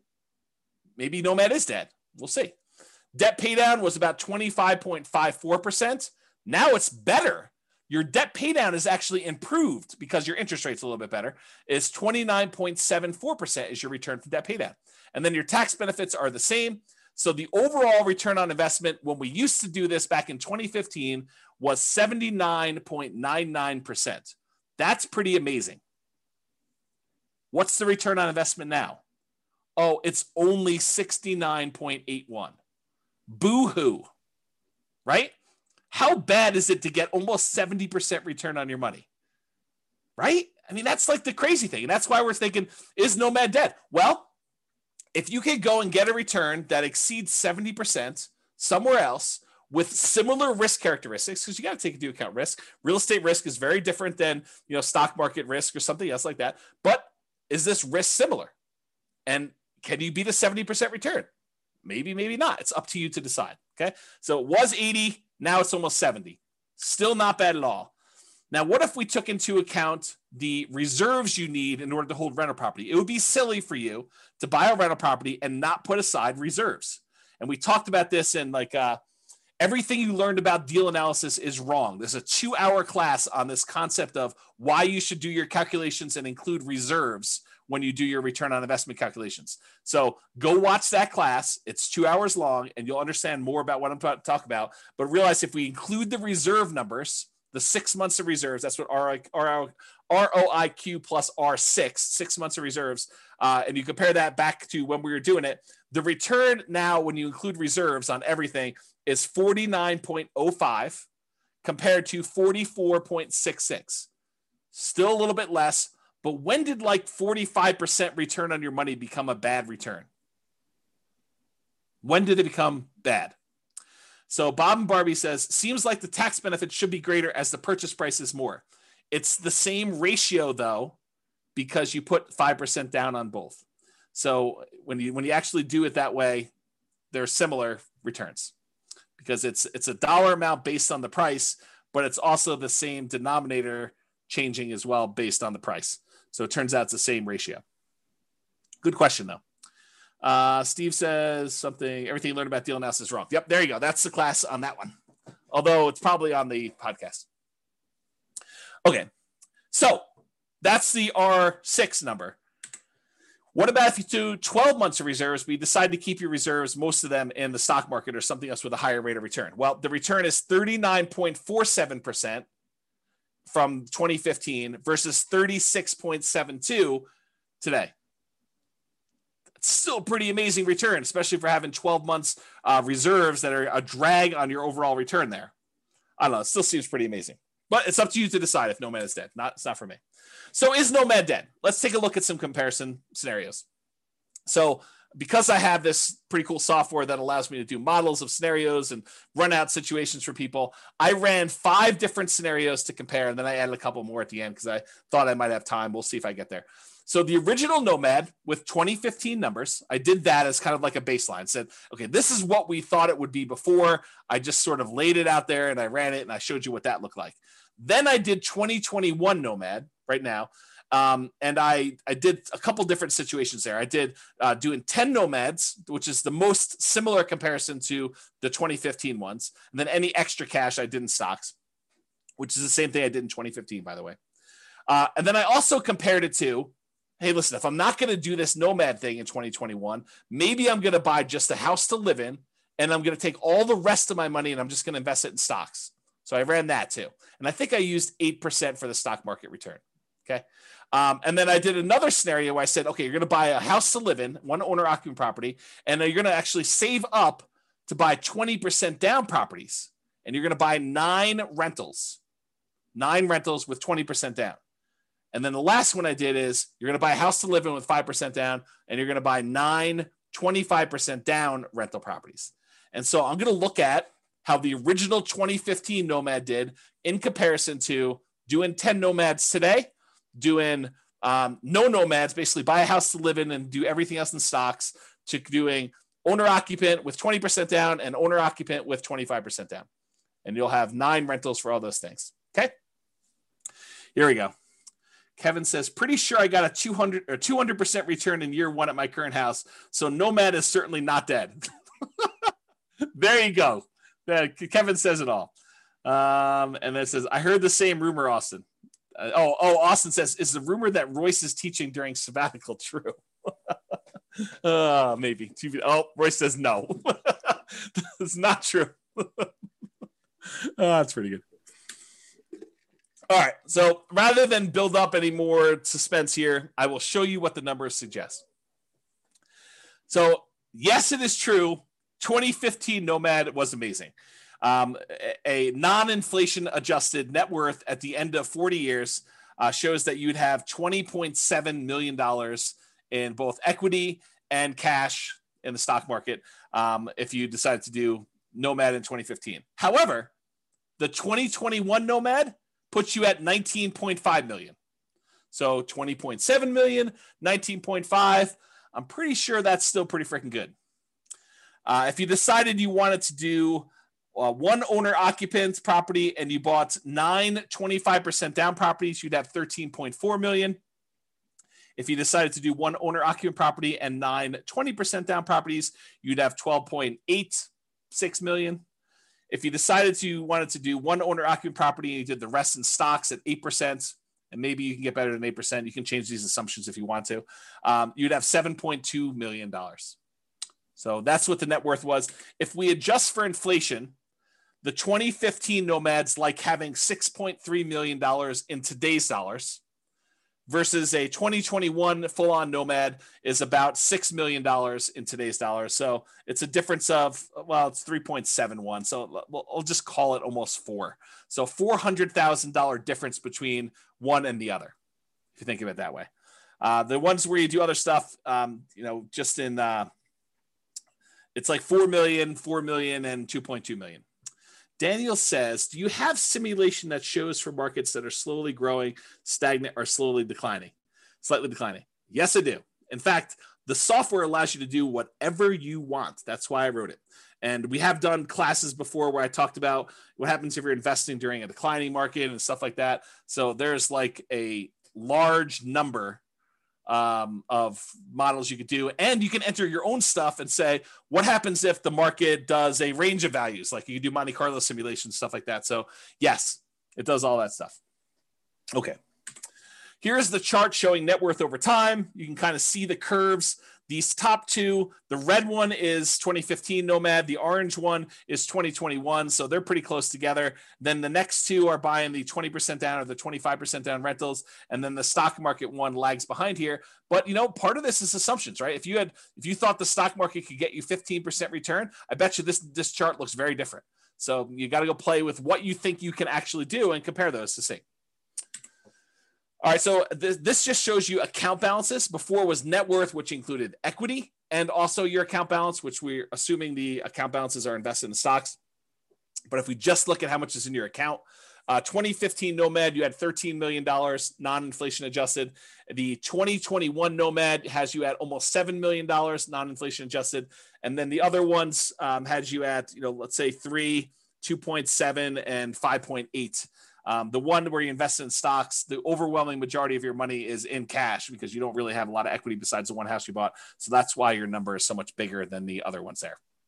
Okay. If we adjust for inflation, 2015 Nomads like 4 million, 2021 Nomads like 2.1 million. And that's partially because the account balances on the earlier Nomad is a lot more because, as you're about to see, with the way that I modeled this, I didn't assume your savings was increasing that much more. So it took you longer to buy these more expensive properties. So it's much slower for you to acquire properties, which means that your cash flow lags a lot. When you did Nomad back in 2015, I assumed you could buy them very quickly. So, and I didn't really change the income much between 2015 and 2021. I think I increased it by 3% a year. So that's why you're seeing a difference there. Kind of tricky. So it shows you your account balances over time. These are the ones where you're buying properties later in the game. So you can see they're kind of like little dips whenever you put a big down payment on a property. And so that's why that grows. And you can see these other ones here, you got the lead. Your cash balance in 2015 is much bigger. So this is what I was talking about before. With 2015 Nomad, the way that I set up the assumptions is I said, you are saving enough that you have enough for a 5% down payment every year. And so, well, maybe not every year because this line looks a little longer, but it was pretty quick. So you're acquiring properties much faster, and then you get to 10 properties very quickly when you're doing 2015 Nomad. Maybe not every 12 months, but pretty close. Pretty close. However, when you did 2021 Nomad, I assume that it took you a lot longer to save up for those 5% downs because I think for a lot of folks, it will take them longer. They're not able to do every 12 months. Now, if you have a great income, you have a great job, or you have money set aside and you have the ability to do this every 12 months on the 12 months, it's going to look a lot better than this. But because of the way I modeled it, it took a lot longer for you to get to the point where you acquire these properties. If you speed this up and it becomes back here, it looks much different. It looks better. Okay. Now, these other ones is buying 20% and 25% down. It takes you a lot longer to save up 20% or 25% with the same income and same savings rate than it did for you to do the Nomad. That's one of the benefits of doing Nomad is that you can acquire properties earlier because you don't have to save up 20% down plus reserves or 25% down plus reserves. You only have to save up 5% down plus reserves in order to be able to start acquiring your properties. Okay? And then this other one, you basically bought one property and you lived there and you had stocks. So you bought no other properties. That's the one with just stocks. Any questions on this? Am I going too fast? Am I going too slow? Just want to make sure we're covering it, but I don't want to bore you either. Well, let me know. I'll continue on in the meantime. All right, good. All right, so this is that chart that shows you what phase of financial independence. If you guys came to last week's class, I think it was last week's class. Was it last week's class I went over the stages and phases of financial independence, retiring early, and I covered all those? Well, if it wasn't, it was recently. Yeah. So, and so basically it shows you what phase you're in. And with 2015 Nomad, you get to phase 2 pretty quickly, the earliest. Then you actually get to phase 3, and you eventually get to phase 4 in your, before your 40 years is up. With the one where you're doing 2021, since it takes you a lot longer to start acquiring the properties because your savings rate isn't enough to get you to do it really, really quickly, because I handicapped it by showing you a reasonable savings rate, the same savings rate you had before for the 2015 one. Then you barely get into phase 2 where you have enough for lean fire, and you do eventually get into phase 3, but you never make it to phase 4 in that 40-year time period. And with the other ones, you don't even make it into phase 3. You barely make it into phase 2 with these other guys. Okay, and that's the 20% down and the 25% down and the stock one. Okay, you do make it there. And in case it's hard to read when you actually made it, this is the same chart, but it's showing you how many months it took to go into phase 2. So reaching that first goal of getting out of phase 1, working toward your minimum target monthly income till you have enough where you can actually fire. It's lean fire, but it's fire. And so how long does it take you to get there? This is like how long it takes you to get to lean fire. With the 2015 Nomad, it's 242 months. With the 2021 Nomad, it's 357 months. And part of that is because you don't have enough money to acquire these properties every 12 months. It took you a longer time to acquire properties because they're more expensive. It's like a limitation because the properties are more expensive and your savings rate is relatively low. I think I have you saving like $500 a month. So $500 a month is not a lot to be saving to achieve this level of acquisition. Because I think I have you making like $5,000 a month. So it's like 10%. Okay. Okay. And then here we go. 2021 stocks and one owner occupants. That took you 449 months. When you do the 20% down ones, it's 453 months. When you do the 25% down, it's faster. It's 421 months. So it shows you how long it took you to get to lean fire. I guess I didn't show any other charts. So this shows you your total true cash flow for all the different plans. So how much cash flow plus your cash flow from depreciation you have on all the properties. With the 2015 Nomad, you have about $30,000 a month by the time you're done. With the 2021, you have about $27,000 a month when you're done. With the 25% down ones, you're about $22,000 a month. And with the 20% down ones, you're at $18,000. You don't have any cash flow from your rentals when you do only stocks because you only have stocks. You don't have any rentals. Okay. And if you adjust for inflation, the 2015 one is like having $9,000 a month in passive income today. And realize you did this model earning $5,000 a month. So it's more than what your lifestyle was when you were working. You can adjust your own numbers to see what this looks like. And then 2021 numbers, you have about $8,400 a month and change. And this is also continuing to grow because all of your properties are not paid off yet. So realize because you delayed your properties acquiring them, you still have ones that could pay off. So this number will go up for that. And then doing the 25% down ones, it's almost $7,000 a month. With the 20% down ones, it's almost $5,700 a month from there. And this shows you the charts for doing this. These little blips are when you buy a property and you have 1 month where you do not have to pay your mortgage. That first month where you acquire property, there's a delay and you having to pay that mortgage. So you have a little blip, and that's what those little blippy lines are for. You don't have it when you do the owner occupant because you're not a rental when you buy the property. So you don't have the extra income. Okay, so it shows you those. See that over time. It's the same numbers from before. All I did is I showed you it over time. Then this is a deceiving chart. It's deceptive. It's really deceptive. Actually, I almost contemplated not including it, but I wanted to show you because you're looking at this. This shows you the cumulative, the sum of all the negative cash flows you've had on your property. Once you've kind of taken into account the tax benefits, but you'll think to yourself, man, there's not a lot of negative cash flow going on, even in the 2021 ones. But James, you told me there was significant negative cash flow when we did the 2021 properties. Why isn't there, this negative cash flow kind of starting in month 13 once we convert the first one to a property, convert the first property we bought to a rental? And the reason is because it took us a long time to be able to buy the next property, to save up enough money to buy the second property so that we didn't have this negative cash flow for a long time.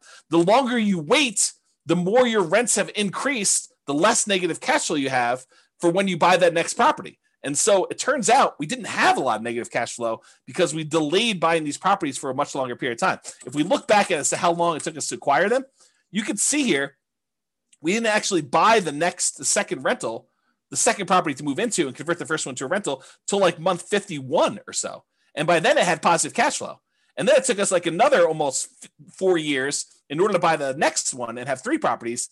And then these times got shorter and shorter, such that it wasn't until we got to like right in here or so that we started to have some negative cash flow at all. Right? So that's why this chart is deceptive. Because if you really did have some extra savings or some money sitting aside where you could buy these properties much faster, then you would have this negative cash flow earlier and it would contribute. But even so, even with like the slow kind of working through this thing and taking your time to do this, the negative cash flow for acquiring all 10 properties combined is less than $30,000 for all of them when you're doing that. And when you buy the 20% down ones, you still have a little bit of negative cash flow, which we talked about before. So that's this little negative cash flow here. That's less than $1,000. It looks like maybe close to 1,000 over here. But when you do the 5% down ones, and using today's numbers as Nomad Dead 2021, you'd have negative cash flow later on, and if it was earlier, it'd be more. But still, part of your negative cash flow is you're not putting more down. You only put 5% down, so you're really deferred down payment over time. Okay. All right. Total equity shows you this. You have more equity with 2021 because they're more expensive properties. So your equity is 7.7 with 2015 Nomad, 12.5 million with 2021 Nomad, about 10 million and change for both the 25 and 20% down. And then you only have the equity in the owner occupant property when you do stocks. If we adjust, I guess I didn't do inflation adjusted. I did total true net equity if you actually had expenses on your property when you did it. And it shows you what the numbers for true net equity. You can go look at that if you want to, but I'm not going to cover it. Okay. This shows you your total mortgage balances over time. Jason says, James should teach one class a year now. This one. Right? Because it compares like what reality is now to what it was whenever we were thinking about it. All right. This shows you your total mortgage balances. The red line shows you the numbers from 2015. So you were acquiring properties relatively quickly, and you got up to the point where you had your 10 properties. It was under $3 million in total mortgage balances. And then over time, you're paying those off. And so it's just sort of declining, and you're almost completely paid off of all mortgages by the time you get to 40 years because you were pretty much done buying properties at 10 years. It takes 30 years to pay them all off. Okay. With the 2021, though, because you acquired properties more slowly, you ended up having a much higher mortgage balance total, and they're not even close to being paid off by the time you still owe $2 million on this, almost $2 million by the time you get to your 40.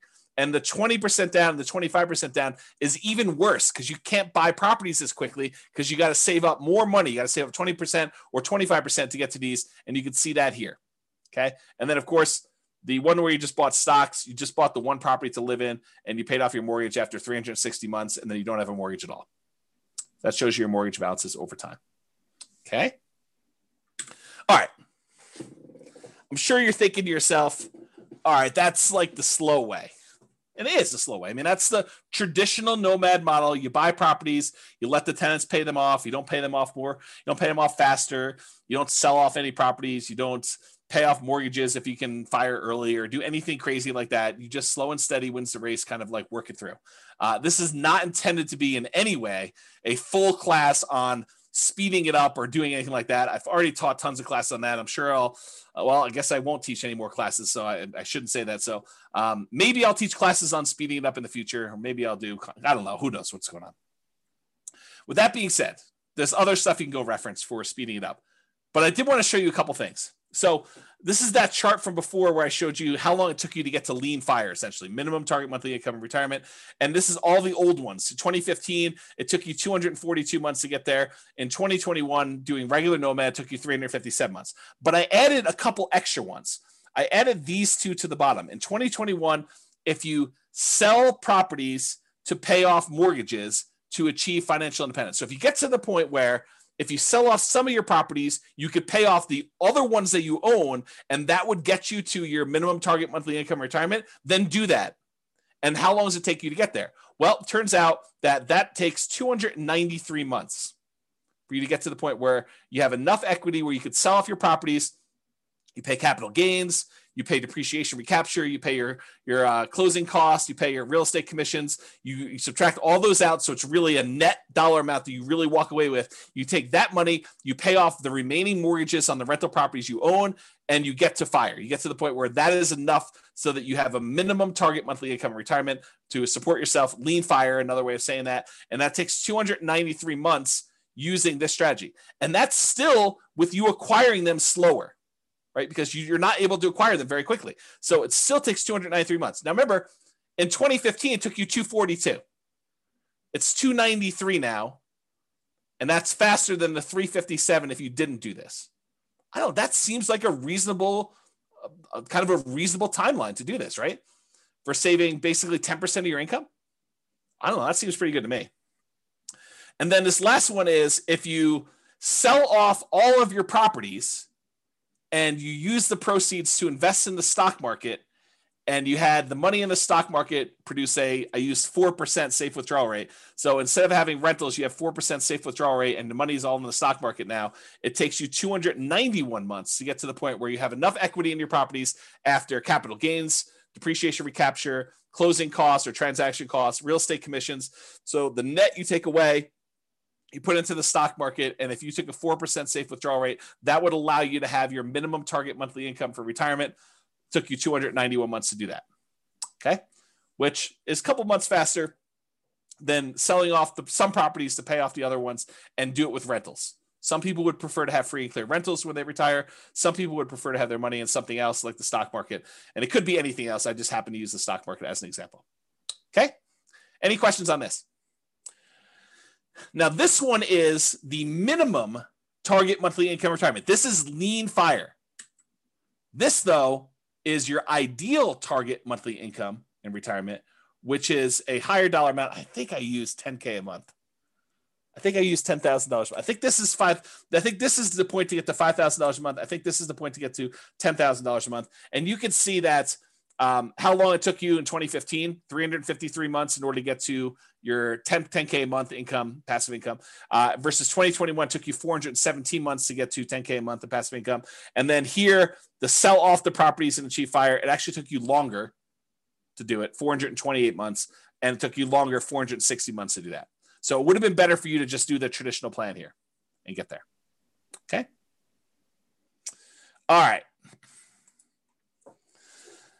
Which, by the way, makes sense because you sold off your properties much earlier so that you could retire earlier. Like, I don't want to leave this here and have you guys think, well, why would I do it then? Because you actually got to retire at month 293, and then you still achieved 10K a month income by month 428. So it's a little bit longer to get to your 10K a month, but you still got to retire earlier than you did before. That's why you'd still do it. Okay? In case that wasn't clear. All right. So, someone who is on, I won't name their name, would appreciate this. So a client of mine reached out to me. Let me answer the question and then I'll come back to the story. So Cece says, why was it slower for the 10K per month? Because it took you longer. It took you this much time in order to get to the point where you had $10,000 a month coming in. This is the amount of time it took you to get to $5,000 a month coming in. So you got here, and then you still need to go a long ways to get to 5K a month more. And so that's why it took longer to get there. If it's not clear, ask me at the end for questions. We can talk about it some more. All right. So I had a client reach out to me, and they had said, hey, I always was interested in these, condos in Heather Ridge. It's a certain neighborhood in Fort Collins, kind of a lower price condo, a very inexpensive condo in Northern Colorado. And so I thought to myself, why not show what these lower price condos are in Northern Colorado? Because, some people are scared away. They're like, man, I don't know. I can't afford, income wise, a $440,000 property, James. I don't know. Maybe I'm crazy, but I can't do it. No worries. So here's lower price Nomad, right? So there were 9 condos listed or sold in Fort Collins, in Heather Ridge in 2021, in the last 6 months of this year, in what probably is the hottest, craziest market I think I've ever seen. There were 6 properties that were for sale. The 1-bedroom version sold between $163,000 and $180,000. A lot more reasonable, even more reasonable than the 2015 Nomad book. The 2 bedrooms sold between $210,000 and $225,000. Still less expensive than this. And so here are the return on investment quadrants. I think this is the 1-bedroom one. This is the 2-bedroom one. I just did Brian's spreadsheet to kind of show that. And so you could see this is the appreciation. This is the appreciation. This is the cash flow numbers. It's still negative cash flow. This doesn't solve your negative cash flow issue because the rents we're getting on these is commensurate with a 1-bedroom or a 2-bedroom. Okay. So the cash flow is still negative, but it's a lot less for you to get in. It's 5% of these prices instead of 5% of 440 to do it. Okay. So I guess what I'll talk about this is, the overall return, I'll do that and I'll talk about what I want to talk about. So the overall return was 45.3, still pretty good. And this return was 50.7. Not bad at all. And so what I was going to say is this, right? And this sort of relates to what's coming about the learned helplessness, but I'll say it here, and then maybe I'll give you a break, and I'll come back a little firmer, a little harsher, a little bit more direct later on when I talk about learned helplessness and some of these things. So here's what I'll say: start where you are. If you're in the income or down payment savings or whatever it is, where Heather Ridge is what makes sense for you based on where our market is, then start here. Don't decide not to do anything or get frozen because you can't do these $440,000 new construction properties. Do what you can. Now you may say to me, but James, I don't want a 1-bedroom property. I don't want a 2-bedroom property. I really want a 6-bedroom property with a swimming pool and horses and 3 acres on Mountain Avenue in Fort Collins. And it has to be all brick and have like character and be on the National Historic kind of like property thing, and I want to pay less than $100,000 for that. Yeah. See, start where you are. You can want all these other things, but if that's not what you can afford, then that's not what you can afford. So do what you can. And if it means making a decision to live in a property that's, $180,000 or $225,000 or whatever it is, in order to start down the road of achieving your goals, then you do that. So that's what I would say. Kevin says he sold off houses to reach the minimum retirement income. Then you're limping into the ideal income limit. That's correct. Yep. That's another way of saying it, Kevin. Yep. You're right. Okay. So why Nomad? And I should be clear. I did include examples of 20% down and 25% down. I didn't do like all the creative financing stuff or all these different alternative investing strategies, but a lot of what I said tonight could be just as easily applied to any other real estate investing strategy. The fact that property values went up and interest rates went down and rents didn't go up quite as much. A lot of what I've been saying applies to all these other strategies: 20% down, 25% down, 30% down, buying properties all cash. Like the same stuff applies. Okay. But why Nomad in particular? Well, one of the reasons we tend to look at Nomad is it's a lower amount of down payment needed to get started than many other real estate investing strategies. So with a lot of other strategies, you need 20% down or 25% down. If you only need to save up 5% in order to start acquiring properties, that happens a lot faster. Okay. You can do it with nothing down. So if you don't have any down payment, but you've got good income, you can go to Severance, you can go to Windsor, you can go to Wellington, and there are nothing down loan programs, USDA, VA, if you happen to be a veteran. You could do some of these like local banks have nothing down loan programs. There's definitely restrictions. You got to be able to qualify for the loan. has to be within a certain range of price. You got to have a certain amount of income. So and a lot of times, depending on the loan program, it has to be in a certain area. But you can do it with nothing down. Someone else mentioned 3% down earlier. You can do it 3% down. But I think a lot of folks are going to be doing the 5% down. That's what we typically model. And so it's a lot easier to save up 5% than 20%. So that's one of the reasons why we do it, because you can acquire properties faster, and then the market is working in your favor. If you weren't in the market in that little honeypot neighborhood I had at the beginning, and you didn't see $100K in equity increase on the properties you bought the year before to this year, then it's problematic. That's why it's better to have the 5% be in the market and kind of acquire that. So as opposed to saving 15 or 20 or 25% down for most other traditional real estate strategies, Nomad is better because you can require less down, which means you can acquire properties faster.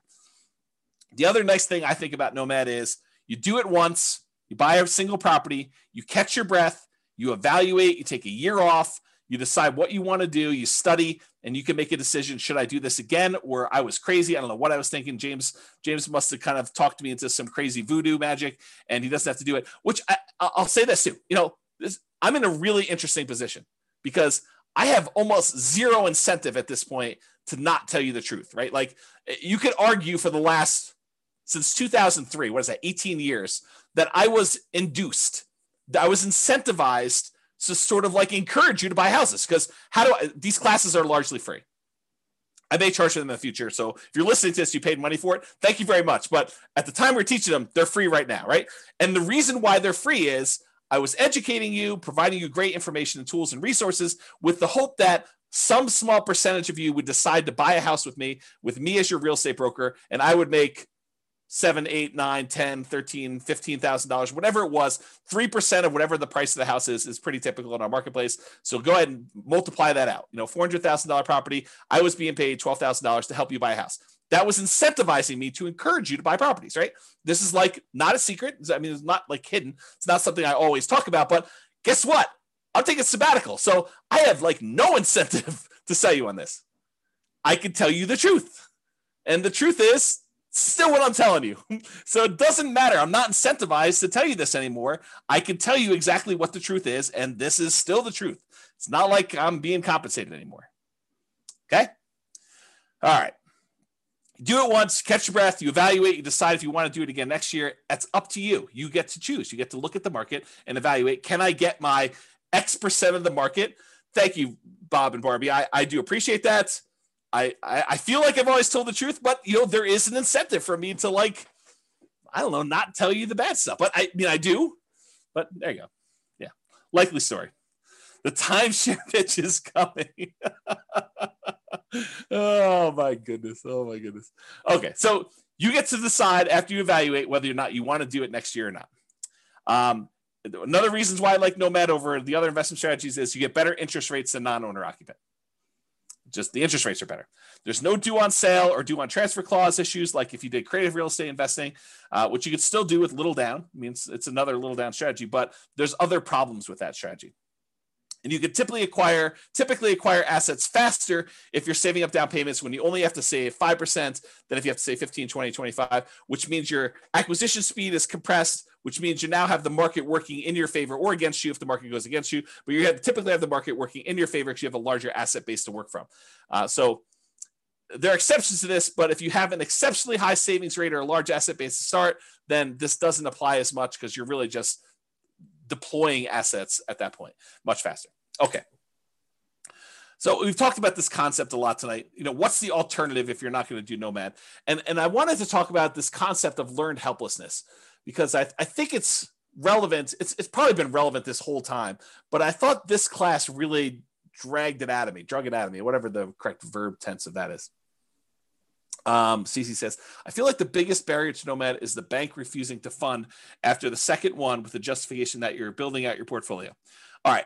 So CC, for your benefit, any Nomads that are on that have bought more than one property, please tell CC about your experience. Did the bank tell you or give you any hard time about acquiring the property? I'm not going to prompt you. Please go ahead and tell CC and she can do this. And CC, this section on learned helplessness is for you. Okay. So there you go. The whole bunch of people that are talking there. All right. Learned helplessness. This is a quote from Arnold Schwarzenegger. Learned helplessness is the giving up reaction, the quitting response that follows from the belief that whatever you do doesn't matter. I'll even add to it. It's like, it's the fears that prevent you from doing the things that you probably should do. You know, you've learned, you've conditioned yourself to be helpless, to not seek action and do that. Okay. So I don't know if that helped you in ACC, but there's a couple people at least telling you that it's a non-issue. Here's another quote from Elon Musk. Thinking in probabilities, which is related to this. Outcomes are usually not deterministic. They're probabilistic. So it's not like a linear, you do this, you get this. It's like you do this, you are likely, or there's a chance this will happen, or there's a chance this will happen, there's a chance this will happen, there's a chance this will happen. And here's the results for each one of these different options. And here's what I think the possibility of this happening A is, the possibility of what this happening B is, and the possibility of this happening C is. That's kind of like my kind of expounding on Elon Musk's quote there. He continued on with him though, but we don't think that way. We don't think probabilistically. The popular definition of sanity, you've probably heard this before, doing the same thing over and over and expecting a different result. That's only true in a highly deterministic situation. If you do this, you get this. However, if you have a probabilistic situation where you don't control all of the output, I'll add that, which most situations are, this is Elon saying that, then if you do the same thing twice, it can be quite reasonable to expect a different result. So if you go and you buy properties in the same neighborhood and you buy 4 in a row or 5 in a row, which they've all been able to do, CC, this is for you, loan issue. And there's lots of people saying that they've not had a problem with it. And this is a small sampling. We usually see about 1/10 to 1/20 of the people that listen to stuff actually on live. So if you want to get an idea, and I've not had any problems with it, like never had zero. I've had 0 clients that had an issue with it, but maybe there is someone out there who's had an issue with it. So anyway, continuing on, I forget what I was saying here. Something, expecting different results. All right, I don't know what happened. We'll come back to it. All right, so here's some stuff on expected value. Expected value.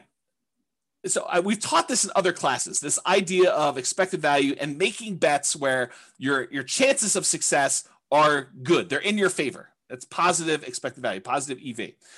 Expected value is the sum of all the possible values that you could get from this. So in this situation, I could lose all my money. In this situation, I can make $10,000. In this situation, I can make $100,000. In this situation, I could have $1 million or whatever it is. Oh, I know what I was going to say over here.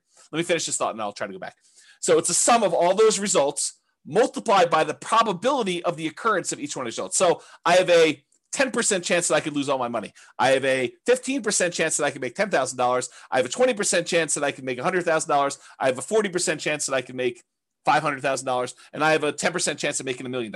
If you multiply the probability, the percentage chance you have, times that dollar amount, and you add up all of those, that is the overall expected value calculation. It tells you what, if you could have all of these results happen to you in the proportion that the chance of it happening to you would happen, this is what your outcome would be on average. That's what it means. Okay.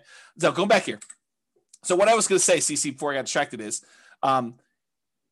if you were like one of my clients who bought in this kind of like honeypot neighborhood where they bought a property and then it went up 3%, then it went up 4%, went up whatever it is, I don't think a lot of them were thinking to themselves, hey, listen, by year 4, we're going to see a 25% or 28% increase in any properties that we bought at this point. I don't think any of them had that in their kind of like probability part of that. I think a lot of them thought, hey, listen, I'm going into this. I think there's a good chance we'll see 3%-ish appreciation, maybe a little bit more, maybe a little bit less. There is a chance that the market could go down, but I'm ready to go buy another house and get that one at a discount the next year if I go and do this. But you had to be in the market in order to have that really small chance probability for you to see 100K times however many houses they ended up buying in that neighborhood. So you got to be ready to do all that stuff. Yeah, Roy says, Thinking in Bets, the book, does a good job talking about EV if others haven't read it. Yep, agreed. Okay, so expected value. Continue on here. So positive EV, a positive expected value, where you've taken all of these probabilities and multiplying by your expected results and having that number be positive, even a really big positive number, does not guarantee that you will be successful. It doesn't mean that you won't lose money. It means that if you could go live all these parallel universes, that you would make money, but it doesn't actually mean that you're guaranteed success. You can have a positive expected value. You can do the right thing. You can make the right decisions investing, and you can still lose money. You can get in your car and drive down the road, be on the right side of the road, be doing the speed limit, be wearing your seatbelt, be paying attention, have the radio off, have the telephone off, and you could still get in a car accident and die. Right? You could have positive EV and still do poorly. Right? You can also have negative EV and make money. You can actually have too much to drink. You could be talking on your cell phone. You could be putting your makeup on. You could be eating a cheeseburger. You could be having the music blaring. You could be, snorting a line of cocaine. You could be swerving all over the yellow line on the other side of the road, off the curb, getting like that rumble feeling. You could go into the grass and come back up onto the road and do that. You can make it home safe. And that would have been a negative EV type of situation, but you could survive it. And that's what's hard. You could actually decide to invest in dog money or Bitcoin, and you could make money. When I'm not saying it is, because I don't know, but you could actually look at all the probabilities of you making money with Bitcoin and decide this is not a good EV bet. This is a negative EV bet. Like, I shouldn't do this. But you can invest in it and actually crush it. You can make money with it. And that's what's hard about this. To kind of use my example, you could drive to work and get in an accident and you could die. Most times you go to work, you arrive safely, and you earn wages for that day. It has a positive EV because your probability of being able to get to work safely and earn money at that job is really high. But you could actually have that very small percent chance where someone does something stupid, or you accidentally do something stupid and you end up dying. There's no riskless things you do in life. So regardless of what real estate investing strategy you're doing, consider what the chances are for a variety of outcomes and what the results would be for those outcomes. And I know for someone who's just getting started, this is really hard to do. It's even, I don't know if it's, I would say this, there's a curve. When you don't know what you're doing, when you're brand new, I think it's really hard for you to estimate probabilities. I think when you have a little bit of knowledge, you think that you can predict probabilities really well, right? You start off and you realize, I don't know anything. You come to my classes for 6 months and you think you know everything and you think you can predict everything. And then when you come to classes for 10 years, you realize you cannot predict everything and you really don't know what's going on. And I think that's the weird curve. It's like, and I think you still need to try and say, there's a large part of this that I really don't know. It could be this, could be that. I don't know, maybe. But I think you come for a short period of time, 6 months, a year, whatever it is, and you think, I know everything. I can predict this very accurately. 10% of the time it's going to be this, 20% of the time it's going to be this, 30% of the time it's going to be this, and I'm good. I know all the probabilities. I know exactly how this is going to go down for me. Maybe. I don't think so. I mean, I don't think I could do that, right? So I guess try to, though. I think it's worth the exercise of sitting down and saying, okay, I'm going to do this Nomad thing. What could happen to me? I could lose everything. Sure. I mean, you get hit by a meteorite and you could die, right? I mean, there's low probability chances that you could do that. Figure out what you think the chance of that happening is. Or this could happen to me, it could go up just kind of slow and steady. Or I could see another 28% year, which I think is a really low probability sort of thing, but possible to do it. We could see massive inflation. All these different things could happen. And then look at it and say, does this still make sense probabilistically? Given an infinite number of times to try this, would I be successful doing this? Or what's the alternative? What would I do if I didn't do this? And is that better than my decision to do Nomad or whatever other strategy you're considering? Okay. Your assumptions matter when you do this, right? But historical data suggests property values and rents over any reasonable period of time, they tend to go up. Will they go up next year? No idea. Can they go down next year? Absolutely. Can they go up next year? Absolutely. Can they stay the same next year? Absolutely. But give me enough time, looking back at history, I would be on the betting side of Property values and rents are probably going up. Inflation and other factors, but I think inflation's a major factor in that. Okay. So do that. When I do math in the real estate financial planner software, when I do modeling and things of that nature, and the average of the Monte Carlo runs that you do, that's technically an EV calculation, right? You're running this thing 100, 500, 1,000 times, whatever it is. And you're saying, okay, there's 1 out of 1,000 chance that it does this dollar amount and 1 out of 1,000 that does this dollar amount. You take that times 1,000 and you add up all the numbers. That literally is an EV calculation. You do the average of all of them. That's your EV for that entire run. Okay. It tends to be overwhelmingly positive. Are there times when you run this scenario that it becomes negative? Yep, sure is. And your assumptions matter a lot as to whether or not it shows negative and how negative it shows. Okay. So what is your alternative for achieving whatever goal that you're trying to achieve with this nomad or real estate investing strategy that you're considering? You know, if you're saying, hey, listen, I want to retire early, or I want to hit financial independence, maybe it's not even retire, maybe it's retire on time, or not too late because you're starting pretty late. You know, I just don't want to go to 75. I want to try to do this before 75, and I'm starting at 45 or 50, and I got to get caught up. So how can I do this in 25 years? Which it's not fast anymore. It's like on time because I started late, right? So what is your goal that you're trying to achieve? And what are the options you could do? Okay, I could do Bitcoin. I could bet it all on Bitcoin possibility. I could go to the casino and bet it all on Black 12. And if I hit Black 12, I get 36 times my money or 35 times my money. If I don't hit it, I lose everything. I could do this Nomad thing. I could buy 20% down rentals. I could buy 25% down rentals. I could go learn to trade options, or, you know, whatever it is that you're considering. Lay them out in front of you. Say, okay, what's my odds of doing this here? What's my chance? What's my return? What's the probability I'll do well here? Probabilistically, Elon Musk-ish, sort of think about what are my chances of being successful? Not that I'm automatically going to be, but doing that. Okay. And then figure out, if you don't do Nomad or whatever else, what are you going to do? What are you going to do? What's different? So how do you feel? I think this is my last slide. This is the learned helplessness part of this.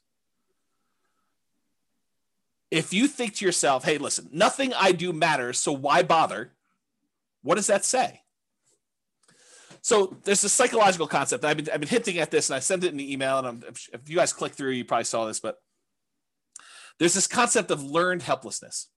And I'm going to butcher the explanation for it because I'm not a psychologist. I'm not teaching this. So realize that what I tell you may be slightly wrong, but the idea is sound. Okay.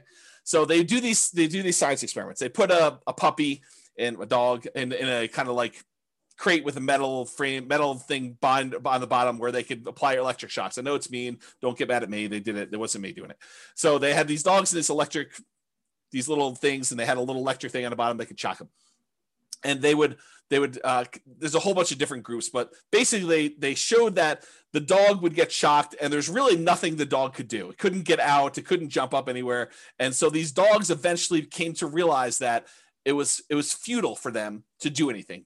So they basically started lying down, and every time the shock came on for like a second or something like that, they just whimpered. It was very sad. They didn't want to do anything, but they learned that there was nothing they could do. And it's to the point where even if the bottom thing was shocked and one side of it was on a shocking thing and the other side was not a shocking thing, like the other, they divided it with a little thing and they could jump over if they wanted to. They decided, the dogs learned that even if they jumped over, it didn't matter, right? Like they would still get shocked if they jumped over. But then eventually they turned off one side and the dog was on one side and they shocked them. And if the dog didn't think that it was even worth them trying to jump over, even though if they had jumped over, this other side wasn't being shocked anymore, they still wouldn't do it. They gave up. They learned to be helpless. They learned that there's nothing I could do. It doesn't matter what I do, so I'm not going to try anything at all. And I've since read that you have to actually learn helpfulness. The default state is helplessness. You actually have to learn that you can do something to lift yourself up out of the stuff that's going on for you. So to be even more complicated, learned helplessness is not technically true. That's the default state for most animals and for humans, because that we're similar stuff, right? So it's really, you have to learn that you have agency over your choices, and choices you make and things you do matter. Okay. So that's it. Let's see here. People are recommending books. And says, every home, every deal, every tenant, every year teaches me something new about nomading rentals. Absolutely. And I learn a ton from clients. They tell me about something. I'm like, I've never seen that before. That's new. Mike says, like fake cattle grates painted on the road stops cows from crossing the paint. Yeah, there's a story. I don't know if this is true, but there's a similar story about elephants where they like attach a little thing to the elephant's thing and they stake them in the ground when they're young, and they learn that they can't move them, they can't pull it out, and so do that. And so eventually the elephant becomes full grown, and they can put this little thing on their ankle and put a little tiny stake in the ground, and the elephants just assume that it's like fully in there. They stop trying to pull it out there. So something like that. I don't know if that's true. Thatcher says, so what or who is the alternative to James Orr for those that are just getting started? Yeah, go download the podcast today, listen to all that stuff. Sabrina says, James, a somewhat unrelated question to your topic tonight. How can I deduct or depreciate my tax return the repairs and renovations I put into the owner-occupied when I do Nomad? I don't think you can. I don't think that's something you can do. Maybe there's a tax person out here, but for owner-occupied, I don't think you can actually deduct it. Where he says, I think one of the most powerful mindsets is to know you're going to lose money. Make yourself understand that it's a reality and what you can do to minimize it, and then take action anyways. Keep your receipts and add to the value of the property when it becomes a rental. Yeah, so Royce says do that. I didn't think you could. Maybe there's a tax professional on who's willing to share that with you. Otherwise, ask your tax pro. Okay, so continue on with this stuff, right? So how do you feel? Nothing I do matters, so why bother? If you feel that way, that's an issue, right? Like that's going to prevent you from taking action. It's going to prevent you from even trying. So you got to get over that. You got to realize, hey, look, maybe it's a small percentage chance, but if there's a small percentage chance and the reward is big enough, that might still be worth doing. Might I still fail? Absolutely. But what's the alternative? Look at all of your choices and say, I'm going to do something. It may not be a 100% guaranteed result, but I'm going to take action in the one that is most likely to be successful for me. And maybe you choose to do a higher probability with a lower reward because you believe, maybe incorrectly, maybe correctly, it depends on you, but maybe you believe that that is better for you to have a higher probability of getting a little bit at least than to go for it and to do a lower probability of success, but a much bigger outcome. And you get to decide whatever that looks like for you. If you feel, hey, look, I tried that already, it didn't work. Yes, we all fail at things. I mean, if you listen to the class, I don't remember when I did it. It was earlier this year. I talked about like the 20 stupidest things I ever did or what I wish I knew before I invested in, like before I started investing in real estate. And I was pretty open about like, I've had some significant setbacks and failure. Okay. So I fail. I mean, I make bad investments. I don't always make money on stuff. Sometimes I do things and they don't work. Ask Jason. He'll tell you I do a lot of things that don't work, but I still get up there and do that. And I think the thing is you need to do that too. And you need to be willing to take risks. And, Royce just basically said, I'm going to lose money. Be prepared for that. Rising interest rates are killing all the deals.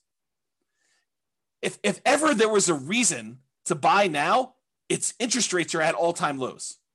Right. So you're going to complain to me a year, well, maybe not to me, I may not be around, but a year, 2, 3, 4, 5 years from now, you're going to say, I should have bought all those houses when interest rates were at 3%, because now they're at 4, 5, 6, 7, 8, 9, 10, whatever they're at.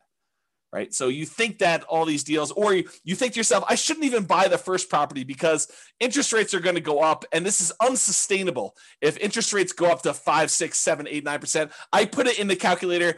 This is not going to work. I shouldn't even buy one property. I shouldn't even do it. Bad. That's bad decision making. Right. You do one based on what it is today.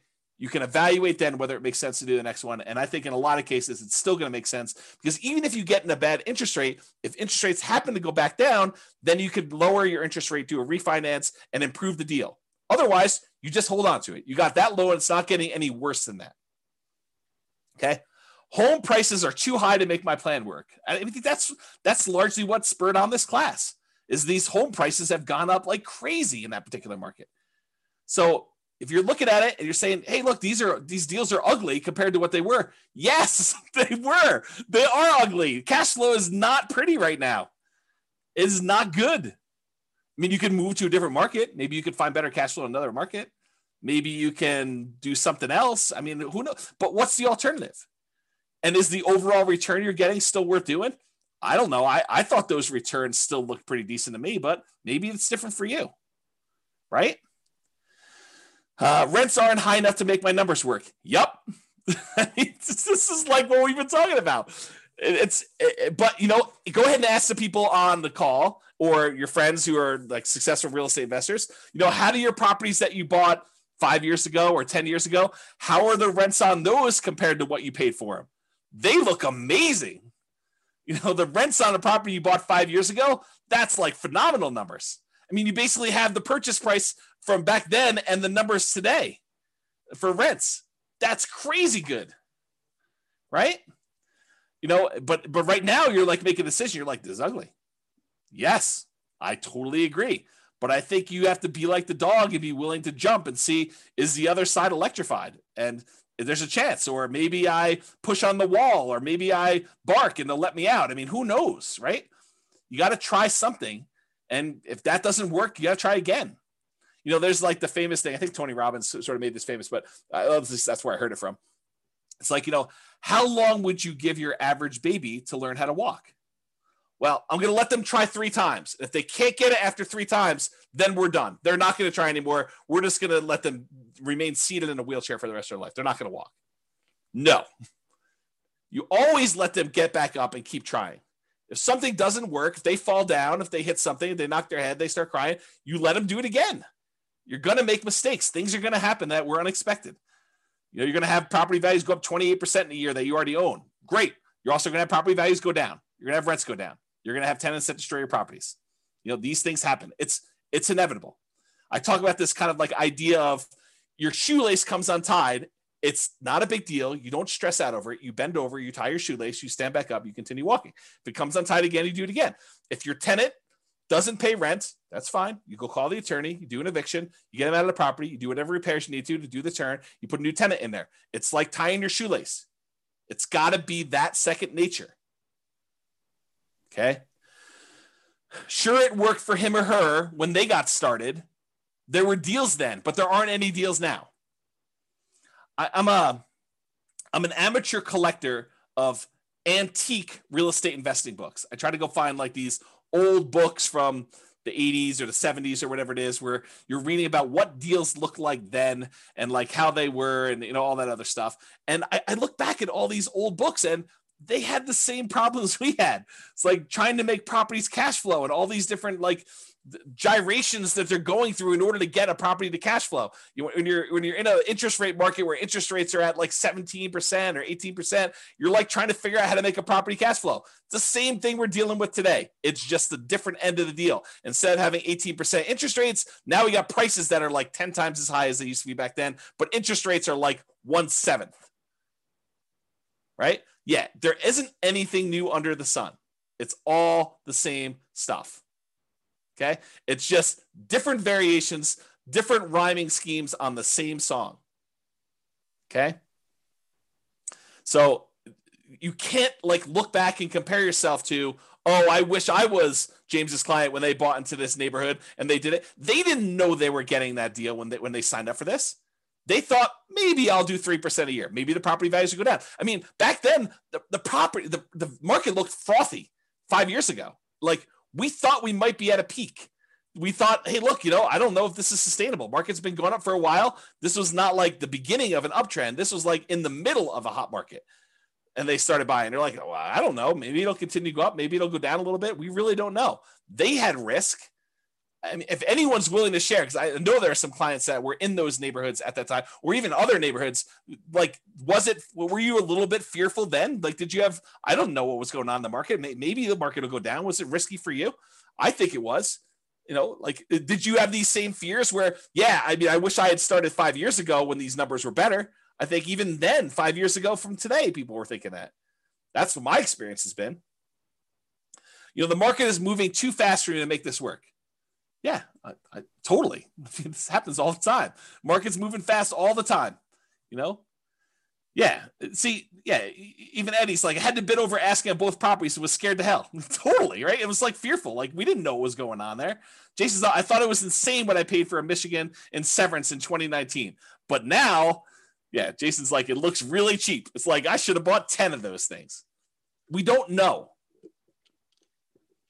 And at the time, everyone was in fear. Yeah. Other people are like, amen, Jason. Always risk. Not worth doing if it's a slam dunk. Yeah. prices or rents are going to fall. I mean, how many people think that the market's it's too bubbly? I mean, I'm going to step on my own toes for the class coming up, but are we in a market bubble? Is the market going to crash? I don't know. No one knows. So could prices come down? Could rents come down? Sure. But if you're buying today and then prices go down, you get to buy at a discount the next one. If rents go down, great. You get to buy at a discount the next one. You're kind of like buying down into the thing, and then eventually things turn around. Yep. I can't save down payments fast enough. Yeah, I hear you. It's always hard to save down payments. I definitely struggle with that. I struggle with that today. Right? I mean, I don't have infinite money. And I like having really big reserves. So I still have problems with that. And so do a lot of other people.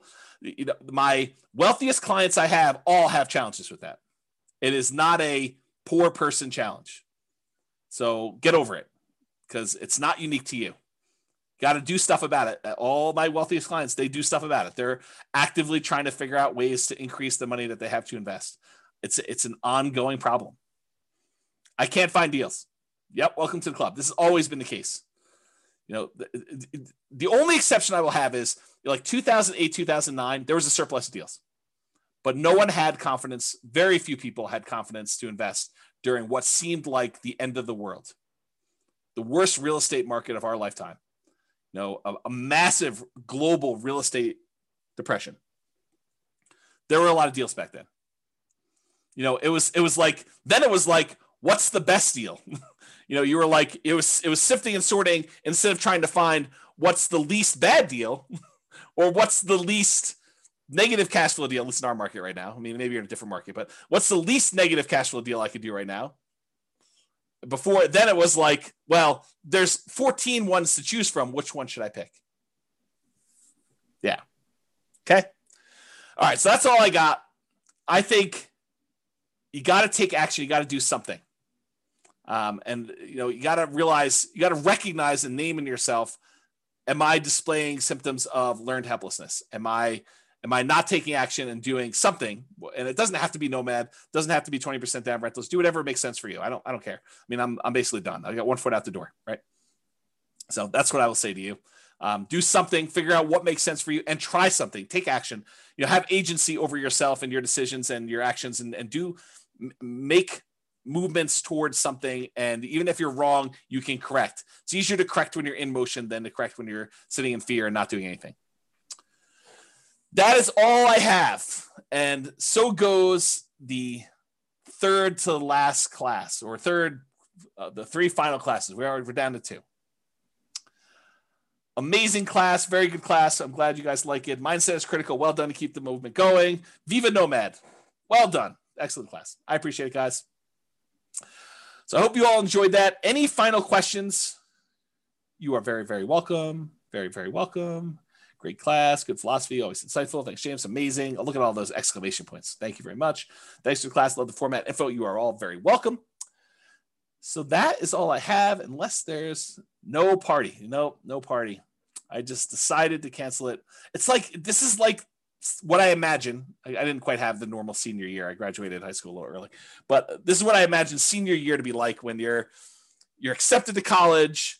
All your grades are in. You've got that like sort of like last week where there's nothing really going on. The teachers have you like wiping down the cabinets in the science classroom and cleaning out the lab desks. And, it's like all that stuff. I feel like that's sort of this last week. Like it's sort of like you're ready to go. And the weather is not helping. It's like triggering all those nostalgic sort of summer break sort of thing. So I think I'm sure sort of no ice cream. I might have ice cream tonight. I got ice cream downstairs, but probably not. So I want to sign your yearbook. Oh, that's pretty funny. I don't think I bought any yearbooks. I probably signed some other people's yearbooks. It'd be interesting to see what I wrote to some of these people in their yearbooks. I don't remember any of that, but yeah. We'll have to see. Oh, you guys are all begging for the final class. I don't know. We'll have to see. We'll have to see how it goes. Right now, there's no class. I decided to cancel it in a fit of just, yeah, I'm done. But we'll see. Love to see me and celebrate. Oh, man. You do know that I'm an introvert, right? Like, I struggle with that. Like, I don't know, getting out in public and stuff like that. Is this the end of your website, Real Estate Financial Planner? Probably not, Donna. There's a probably better than 50% chance that I spin off Real Estate Financial Planner, the software, as a paid business. Because my guess, I don't know this for sure. There's a 10% chance I'm like, done. Everything's done. Close everything down. Never do anything else again. But my guess is that, especially since I've been doing this stuff for so long, and I tend to think about work. I tend to think about business. I tend to read a lot of business books. Like all of my like fun stuff seems to be business related. The chance of me going from 100 miles an hour to 0 seems unlikely. It's possible it could. I don't know. I'll know a lot more after taking 3 months off. But my guess is that I probably will spin off the Real Estate Financial Planner business as like a separate little entity. It's my guess. We'll see. We could do it at our house. Oh, Bob and Barbie just volunteered their house. Oh, that's pretty interesting. Maybe painting landscapes. I did do a painting. See, I did like a Bob Ross class. I have a little thing. I'll have to show it to you guys sometime. It's like a snowscape. You are welcome, Carlos. Thank you a lot, James. Thank you a million for all your help and support. I've been learning a lot from you. You're very welcome. Very welcome. Brittany says, just download all podcasts. Wish I found this a long time ago. Yep. Good stuff, right? Ray says, we'll call it Beers with Barbie. I'm in. Oh, that's pretty awesome. Just stay on a teacher schedule. Take every summer off. There's a possibility. There's definitely a possibility. The challenge, Nick, is this, right? Like the monetization for teaching the classes is actually brokerage. And it's hard to be like part-time brokerage. It's tricky. Because if you need something and you're like, oh, but I'm buying in January this year. And I'm like, oh, well, I'm taking January off this year. That's hard for you. It's tricky to do that. So I don't know. The goal is you take the tech startup journey. Jason, I don't want to give up ownership. I don't know. Maybe I'm too stingy. You and I will have to talk about this on the cruise. Yep. Thank you. We're all better for having your great effort. I appreciate that. Book recommendations. You can read the book I wrote for my son. It's that'll probably come down soon. You should go download that. I'll type in the address. And then also probably The Millionaire Real Estate Investor is probably another good book. But here's the book I wrote for my son. You can go download this for free. That's probably a good starter book. I would probably do 2 of those. Barcy, I can't tell you how much we've learned from you. I appreciate that. That's very nice. Very kind. All right. Well, because I'm getting mushy with all the love fest, I think I might go. 3K Nomad book is worth reading. Yeah, the 3K Nomad book is probably worth reading if you're planning on doing lease options or you want to get a better nuanced understanding of Nomad stuff. That's probably worth doing too. I don't know if that's available on the podcast or on the website. There is a 2-hour version of it taught. There's several of it, but there's one on the podcast. You just go listen to that. I'd go download the podcast episodes like right away. I don't know if it's on Amazon, Jason. I really don't. But you all should go download the podcast episodes because they are probably coming down. So please do go download those, enjoy those while you can. There's like 100 of the 300 classes or whatever it is that are there. And I might do burrito pricing on classes and release those over time. So there's a possibility that you'll see you could buy a copy of an old class for like $12 or something like that. Basically the cost of buying a burrito. All right. If that's all we got, thank you all for coming. We're going to end on time. I do appreciate it. Looking forward to the last 2 classes, and then we will be done. So 2 more preps, and then take some time off. So thank you all. I will talk to you all soon. Have a great night. Oh, someone's on my back porch. I got to go. All right, cool. I will talk to you all soon. Have a great night. Bye for now. With home prices up, mortgage interest rates up, and rents up, but not quite enough to counteract the higher prices and interest rates, cash flow on rental properties in Oklahoma City is harder than ever.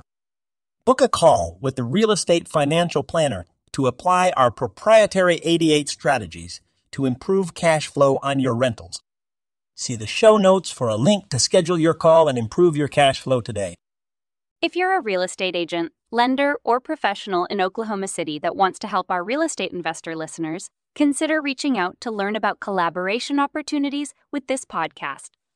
We'd love to add more value to our listeners by having you assist our investors buy, sell, and finance their real estate investments. See the show notes to schedule a call to discuss collaboration opportunities.